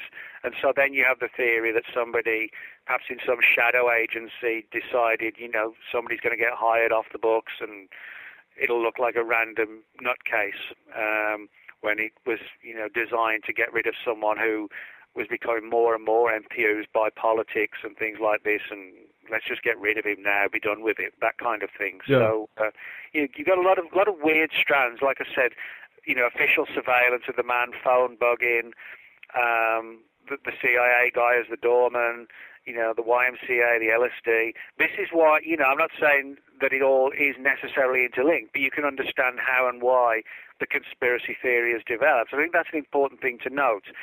In a lot of conspiracy theories, like with the Roswell slides, we need to be careful to determine, is a thread really a thread, or does it look like a thread? And maybe it is, but we need to figure it out one way or the other, hopefully before, we sort of make outlandish claims and it backfires on us. What's the connection to The Catcher in the Rye? That's fascinating. That's an interesting thing. Right after, he shot Lennon, right after, Chapman just sat down and opened up The Catcher in the Rye and started to read it. For example, John Hinckley, who shot but didn't kill President Reagan, he owned a copy of the book as well. And there have been rumours, but it's never been proven, but there have been rumours that Lee Harvey Oswald owned it as well. So, and then of course it turns up in the Mel Gibson movie, Conspiracy Theory. Right. So, in other words, one of the theories that's been suggested by people in the conspiracy field is this whole issue of trigger words or phrases. Could it be that there was a particular book was chosen and certain people were subliminally hypnotized to pick up on a specific trigger word, and when that's said to them down the phone or they read it in a book, they become like a zombie. Their mind's gone and they're just driven to perform one task, and when it's done, it's like they're coming out of anesthetic. They're groggy and where am I, and sitting around blankly, and then suddenly it either hits them what they've done or they're just in a state of confusion. But that's sort of the Manchurian Candidate kind of scenario. Yeah, I know Adam Gorightly. He's written a lot about the whole Catcher in the Rye, all that everything that's surrounding that. I find it interesting too, some of the synchronicities though. I mean, and this is, you kind of just take it where it's worth, for what it's worth, like the weird synchronicities with the Lyndon's assassination. The Dakota building being the big link there, where Rosemary's Baby was filmed. Yep. Right. And then, the director of Rosemary's Baby is Roman Polanski, who was the husband of Sharon Tate, who was killed by the Manson family, who supposedly was influenced by the Beatles' White Album. And then he's killed in front of the Dakota building. Yeah, you can almost sort of drive yourself crazy. Yeah. That's one of the intriguing things, fascinating things, but also the frustrating things as well about conspiracy theories is they're never easy to resolve, and they sort of spread here, there, and everywhere. It's like Lee Harvey Oswald. It's not enough that... I mean, I don't think he actually was a patsy, but I don't think he acted alone. I think there was far more going on. But then you find, he was tied in with the Cubans. He was tied in, he went to Russia. He came back from Russia. He was linked to various political organizations, ultra-right-wing groups. And in other words, even if he was a lone gunman, which I don't think he was still someone who was linked with a lot of other controversial bodies and people as well. And, that's something we find in so many of these cases, like whether it is Mark Chapman, or whether it is Lee Harvey Oswald or whoever, there's always a bunch of other stuff going on with them as well. So do you think Oswald actually did shoot at the president? Well, I'm not sure if he did or he didn't. I mean, we'll never really know, but I think probably what happened, we know that Oswald, was linked with people like Guy Bannister and David Ferry, and he conveniently, he'd gone to Russia and he was allowed just to come back into the US, welcome right, easily. Yeah. And, he was also mixing sometimes with sort of pro-Castro people, sometimes with anti-Castro people, as if he'd been sort of hired to sort of just stir things up, So I think he was brought into it to be the fall guy, but I don't think he was an unwitting player. I think he was part of some conspiracy, and I think he probably thought he was going to get away with it like all the other guys would, and they'd be sort of, shifted out to somewhere else, start a new life, who knows what. Yeah. But then I think he realized, he'd suddenly been, at the last moment, he was all alone. Whoever he was going to be his, pick-up person never turned up. There was just silence, and then the penny dropped, so to speak, and he realized, it's all going to be on me. And that's when he sort of fled to the theater, got arrested, and then the next day, 2 days later, he's shot dead by Jack Ruby, who also had links with the mob. So, in other words, it's like ensuring that he's portrayed as a lone gunman, and before he can have his say about what he may have known, he's dead. I don't think any of that's coincidence. I think he was deliberately picked to be the person. He's going to be the one who it's all going to come down on, and we'll just, get the guys in. He'll be the fall guy, and we'll get rid of him before he can say anything. I think that's literally what happened. Let me ask you, Nick, on the subject of the Kennedy assassination, what do you think of the confession of E. Howard Hunt? Well, yeah, I mean... Well, as far as Hunt's confession is concerned, I mean, it's interesting in the sense that it's just like another, it's unfortunately, frustratingly, it's like another tier, another level of the conspiracy. The problem is, that some of the stories, like Hunt's, they conflict with other stories where they clearly cannot be all correct. But then on the other hand, we have Kate that sounds credible. So my view, unfortunately, not to sort of avoid answering the question, I just don't know. But, the problem is there are so many different strands. And when you sort of see, you have Hunt's story, then you've got sort of the Cuban theory, you've got the idea, pro-Castro or anti-Castro people, the idea that Oswald was sent to Russia and got turned by the KGB, and in other words, he was, an assassin of the KGB who wanted Kennedy gone. Then you've even got more bizarre theories like, he's going to blow the whistle on the UFO subject and things like this. I just don't know. I mean, unfortunately, why it gets confusing, you can make a case out of a lot of these stories, but clearly the only way they could all be sort of correct, and I do think this is quite plausible, is the idea that there could have been people in numerous agencies or organisations that wanted him gone, and in a unique and hardly ever seen situation, they all got together. Not necessarily where, the high-ups in the Pentagon are going to sit down with the mafia, not like that, but there could be some sort of rogue, very powerful general in the Pentagon who vehemently was against Kennedy's situation, or his viewpoint on the Vietnam War. Now, he has a contact, let's say, who can get him in touch with somebody in the mob. And that person in the mob can find a way to hire off-the-books assassins, who can get in and get out quickly and no one will ever know who they are. And possibly, one of the people who's involved in getting the person in and out, maybe it's somebody in Cuba. And so, in other words, we could have this unique situation where you have almost like a cabal of people all getting together, all having a reason to get rid of Kennedy, and nobody's really sort of calling the shots, but they all want him gone, and so everybody's sort of partly responsible. But it's not an official agency doing it. It's certain people in positions of power in law enforcement, in government, but in the mob, and and in Cuba, and they all briefly sit around a table and say, "Okay, it's got to be done," that kind of thing. And that would explain why we have all these strands of different agencies in the story and departments. So. Right. One thing I found interesting from Hunt's confession was this. He mentions a guy named Cord Meyer as being pretty much like the ringleader or the guy who set it up.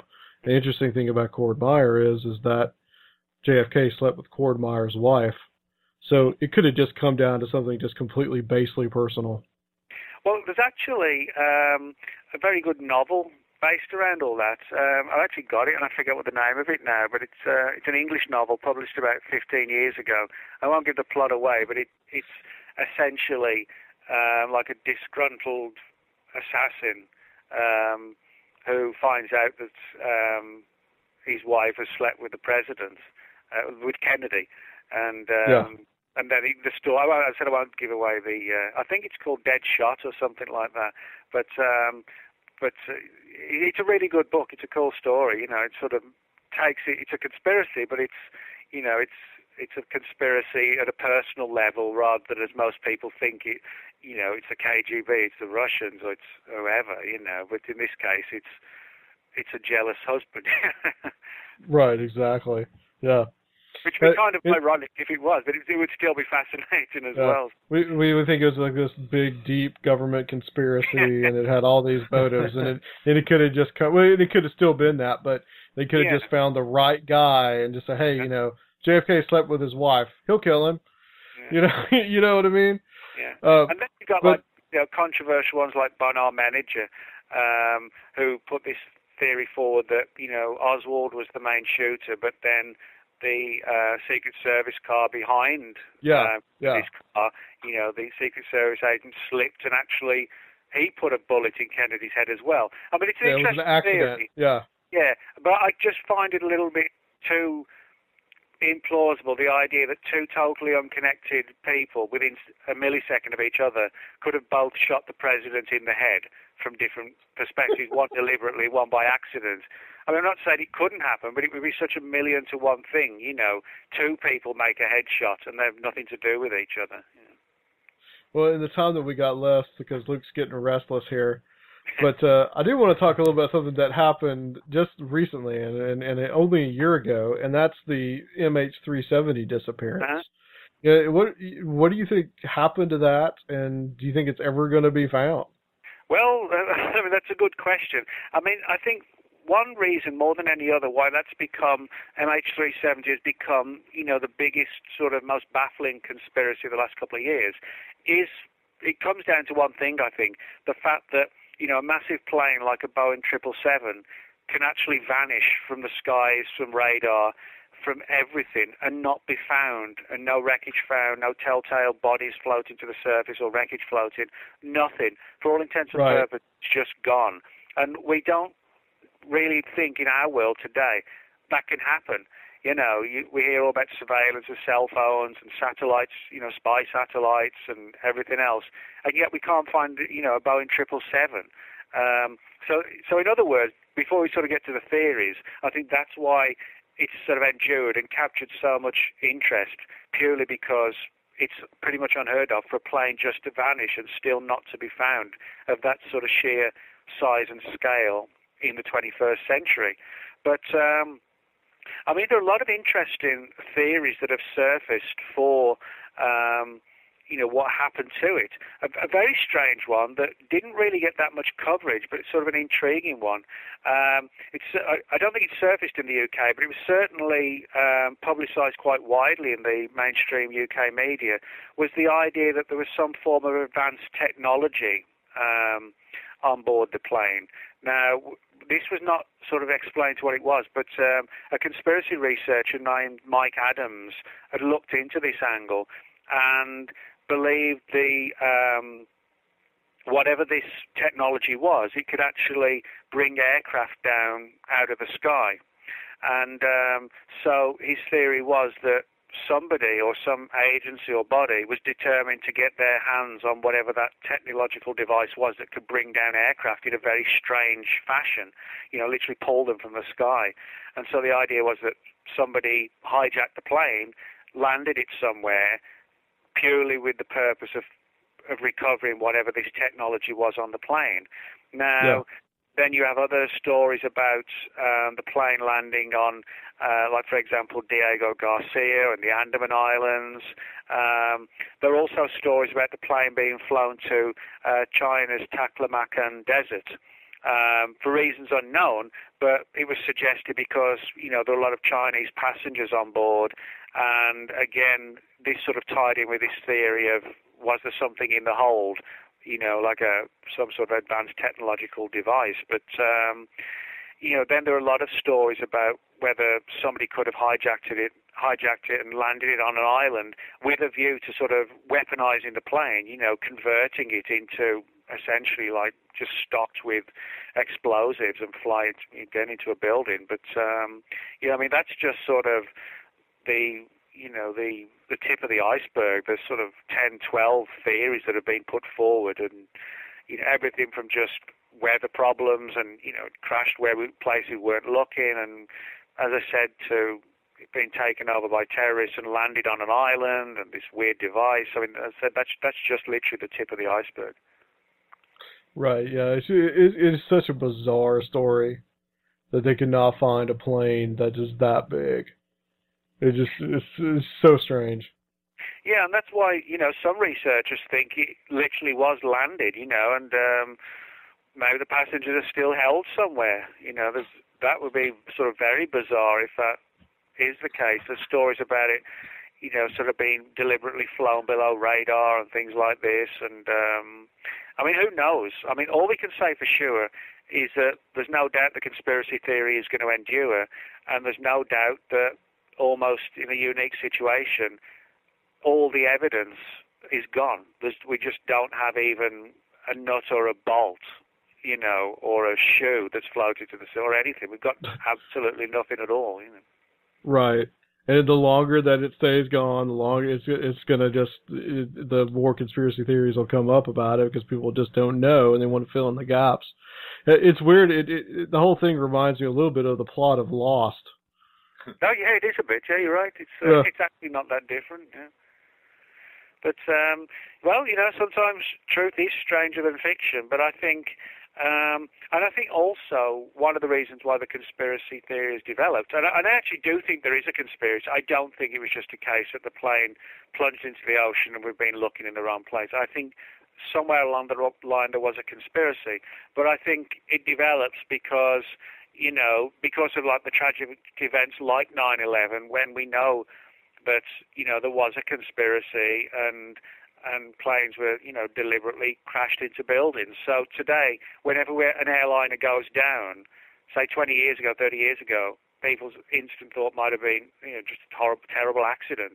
Today, I think we instantly swing into that mode of, what brought the plane down? Who brought it down? Rather than just in pilot error, we automatically think, it was a conspiracy. It doesn't mean it wasn't, because I think with MH370 it was.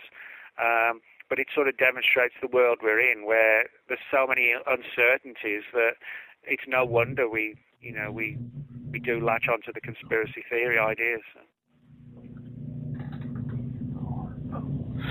The time that we have left, Nick, I want to talk a little bit about what you're working on now and what's kind of like what's next for you, and also where everybody can move and buy the book as well.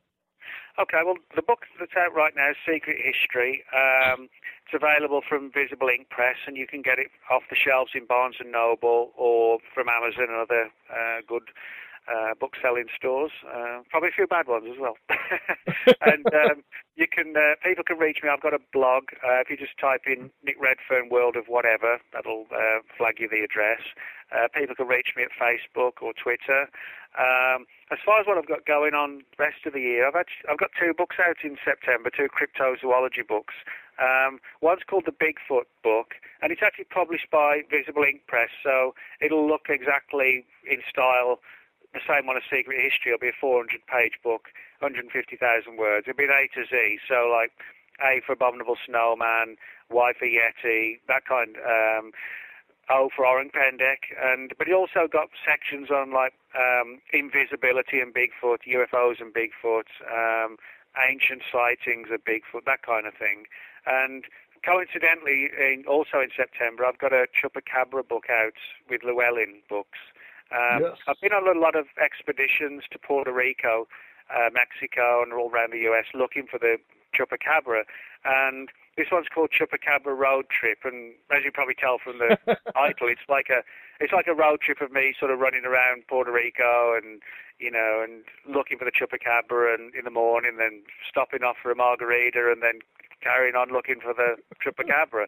So it's sort of like like I said, a road trip meets a monster hunt kind of situation, and it covers up the sort of 10 years of expeditions I've been on to Puerto Rico. Others, like I said, in Mexico and the US, and it's as much about sort of a hunt for the Chupacabra as it is some of the bizarre and stranger and sort of funny and weird situations I found myself in running around Puerto Rico and Mexico, and a few hazardous situations as well. So. Right. You should. I mean, you live in Texas, so you should have a pet Chupacabra. By now. I ought to, really, I guess. Well, Nick, thank you so much. Right. Rob, is there anything that you want to add? Well, other than I started reading the book this past week, I'm about a third way through it. I love the format. Oh, thanks. It's really comprehensive without being really overwhelming.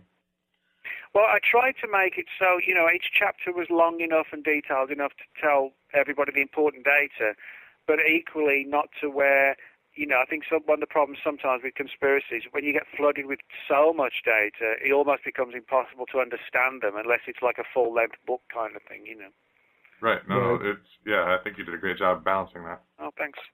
When you get the huge Bigfoot book out, I'd love to have you back on. I'll just turn that one over to Rob. Okay. That's his thing, man. Is the cryptozoology. All right. Well, I send copies out to you. So, Luke, anything for you to add? Piece chicken grease. I'm hungry. That's the profundity that you got to get from Luke. Okay. All I can think of is Taco Bell right now. Well, hey, stay on the line for a sec. We're going to close out this segment, but we'll be right back on Conspiranormal. That was my final thought on the game. I have no further. No. Conspiranormal joined in process. Angry combined with angry video game nerd. So Luke, what did you get out of the Nick Redfern interview besides Taco Bell? Terrible tattoos and whatever else it was that you were doing? I mean, I got to listen and do something at the same time. Like, I'm sitting here and I'm listening, and I'm like, okay, well, I could do something else too. Usually it's draw pictures or something. Draw dirty pictures. Just that ADD. But no, you know me, man. I do like the history stuff. I like the stuff he was talking about to do with the museum and the raids and all that. Yeah. A lot of people are under the opinion that Islamic radicals are the ones that were selective about which museum content they destroyed. Right. Destroying all the idols or whatever because it offends them and their beliefs nowadays. So. Yeah, I find that whole thing interesting too. About R.J. von Bruning brought that up too about the museum stuff last week. Our Jewish radical guest that we had on. I didn't call him a Jewish radical. I was just like, I don't know, man. My brain was just completely swamped. I don't remember what I did. I think you're still fried from the Grateful Dead concert last night. No, I only smoked a couple joints, man. Well, at least he admits it. Well, is someone going to raid us now? Yeah. Well, we'll make this brief because I know Luke's got to go get some food. I do want to add a little disclaimer. Okay. During the interview, I Googled hyperchronic anemia looking for pictures of little green children. So did I. Yeah, there's no pictures on the internet that you want to see. So just to everyone out there listening, don't bother. Okay. It was pretty horrific. Yeah, there was one that was just it was like a little frog baby or something that Luke was showing me in the middle of the show. That's what got me into looking at the tattoos because I see people that were tattooing themselves green. Yeah. And then that's what. Why would somebody do that? Why would somebody get some of the tats that I showed? Yeah, that's true. Yeah, what was the one with Tupac as a unicorn? Was one of them? It was a Tupac centaur. Tupac's face and a unicorn body. Oh yeah, and he had the horn on top. Yeah, that's why he was a unicorn. Yeah.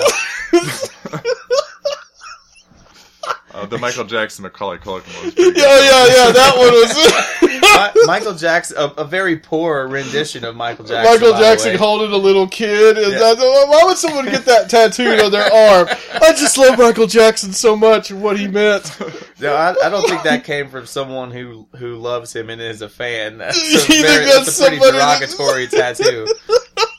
You get some again. You're trying to make a statement or something, It's a frat bro that just instantly regretted it the next morning. Oh man, you know what would be awesome? Tattoo Michael Jackson. He's holding a kid, dude. Tattoo him on my arm, bro. But one of my favorite that I showed you was the woman eating a baby. Yeah. What was that all about? That's probably somebody that's in coat hanger abortion, right? Yeah. I'm gonna look up coat hanger abortion. Are those later. other? It's gonna be one of the the singer's tattoo. Oh, there's other ones that you listen to where they're dismember women and all that kinds of stuff like that. Yeah, there seems to be a niche for women hatred in my music. Yeah, well, you don't get that. But here we are laughing about it as a teenager.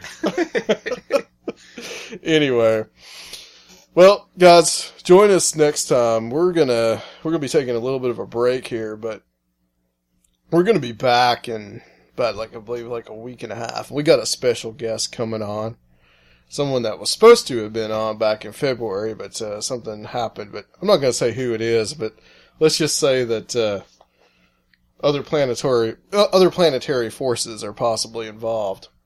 And then after that, we've got Dr. Future and Chris Pinto coming on to talk about their movie about the Georgia Guidestones that they're releasing. I'm super stoked about that. There's going to be some interesting information.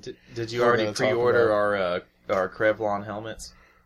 Krevlon helmets? Yeah, I did. Okay. They're coming in. Sweet. They're coming in. So, we won't get those transmissions from the Illuminati. I don't want any of those RF frequencies trying to... Anyway, go ahead. I pretty much got most of the shows scheduled. I've also got Doc Marquis coming up back on in September. Oh. He's going to talk to us we're going to talk some more about the Illuminati cards and just what he thinks is going on. It's being a former member of the Illuminati and all that. All right. All that good stuff. That's one that Rob has not experienced that one yet. So He that'll be interesting.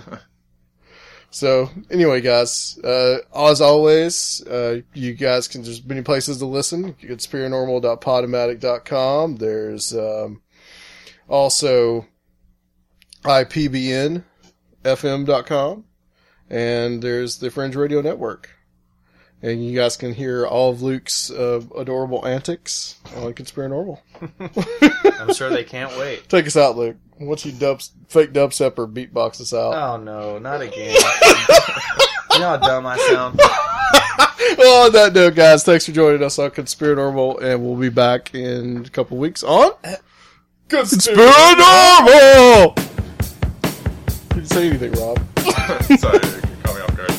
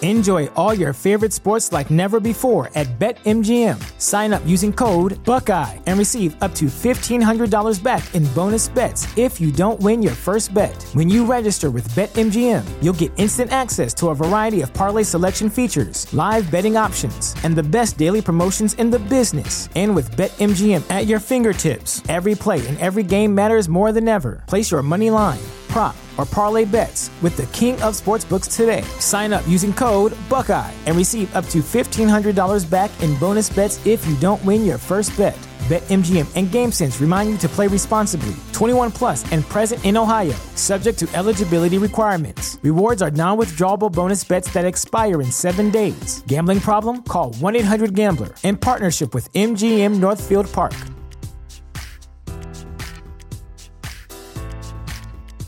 Support for this podcast and the following message come from Corient. Corient provides wealth management services centered around you. They focus on exceeding your expectations and simplifying your life. Corient has been helping high achievers just like you enjoy their lives more fully, preserve their wealth, and provide for the people, causes, and communities they care about. As one of the largest integrated fee-only registered investment advisors in the U.S., Corient has deeply experienced teams in 23 strategic locations. Corient has extensive knowledge spanning the full spectrum of planning, investing, lending, and money management disciplines. Leverage Corient's exclusive network of experts to craft custom solutions designed to help you reach your financial goals, no matter how complex they may be. Real wealth requires real solutions. For more information, connect with a wealth advisor today at Corient.com. That's Corient.com. Corient.com.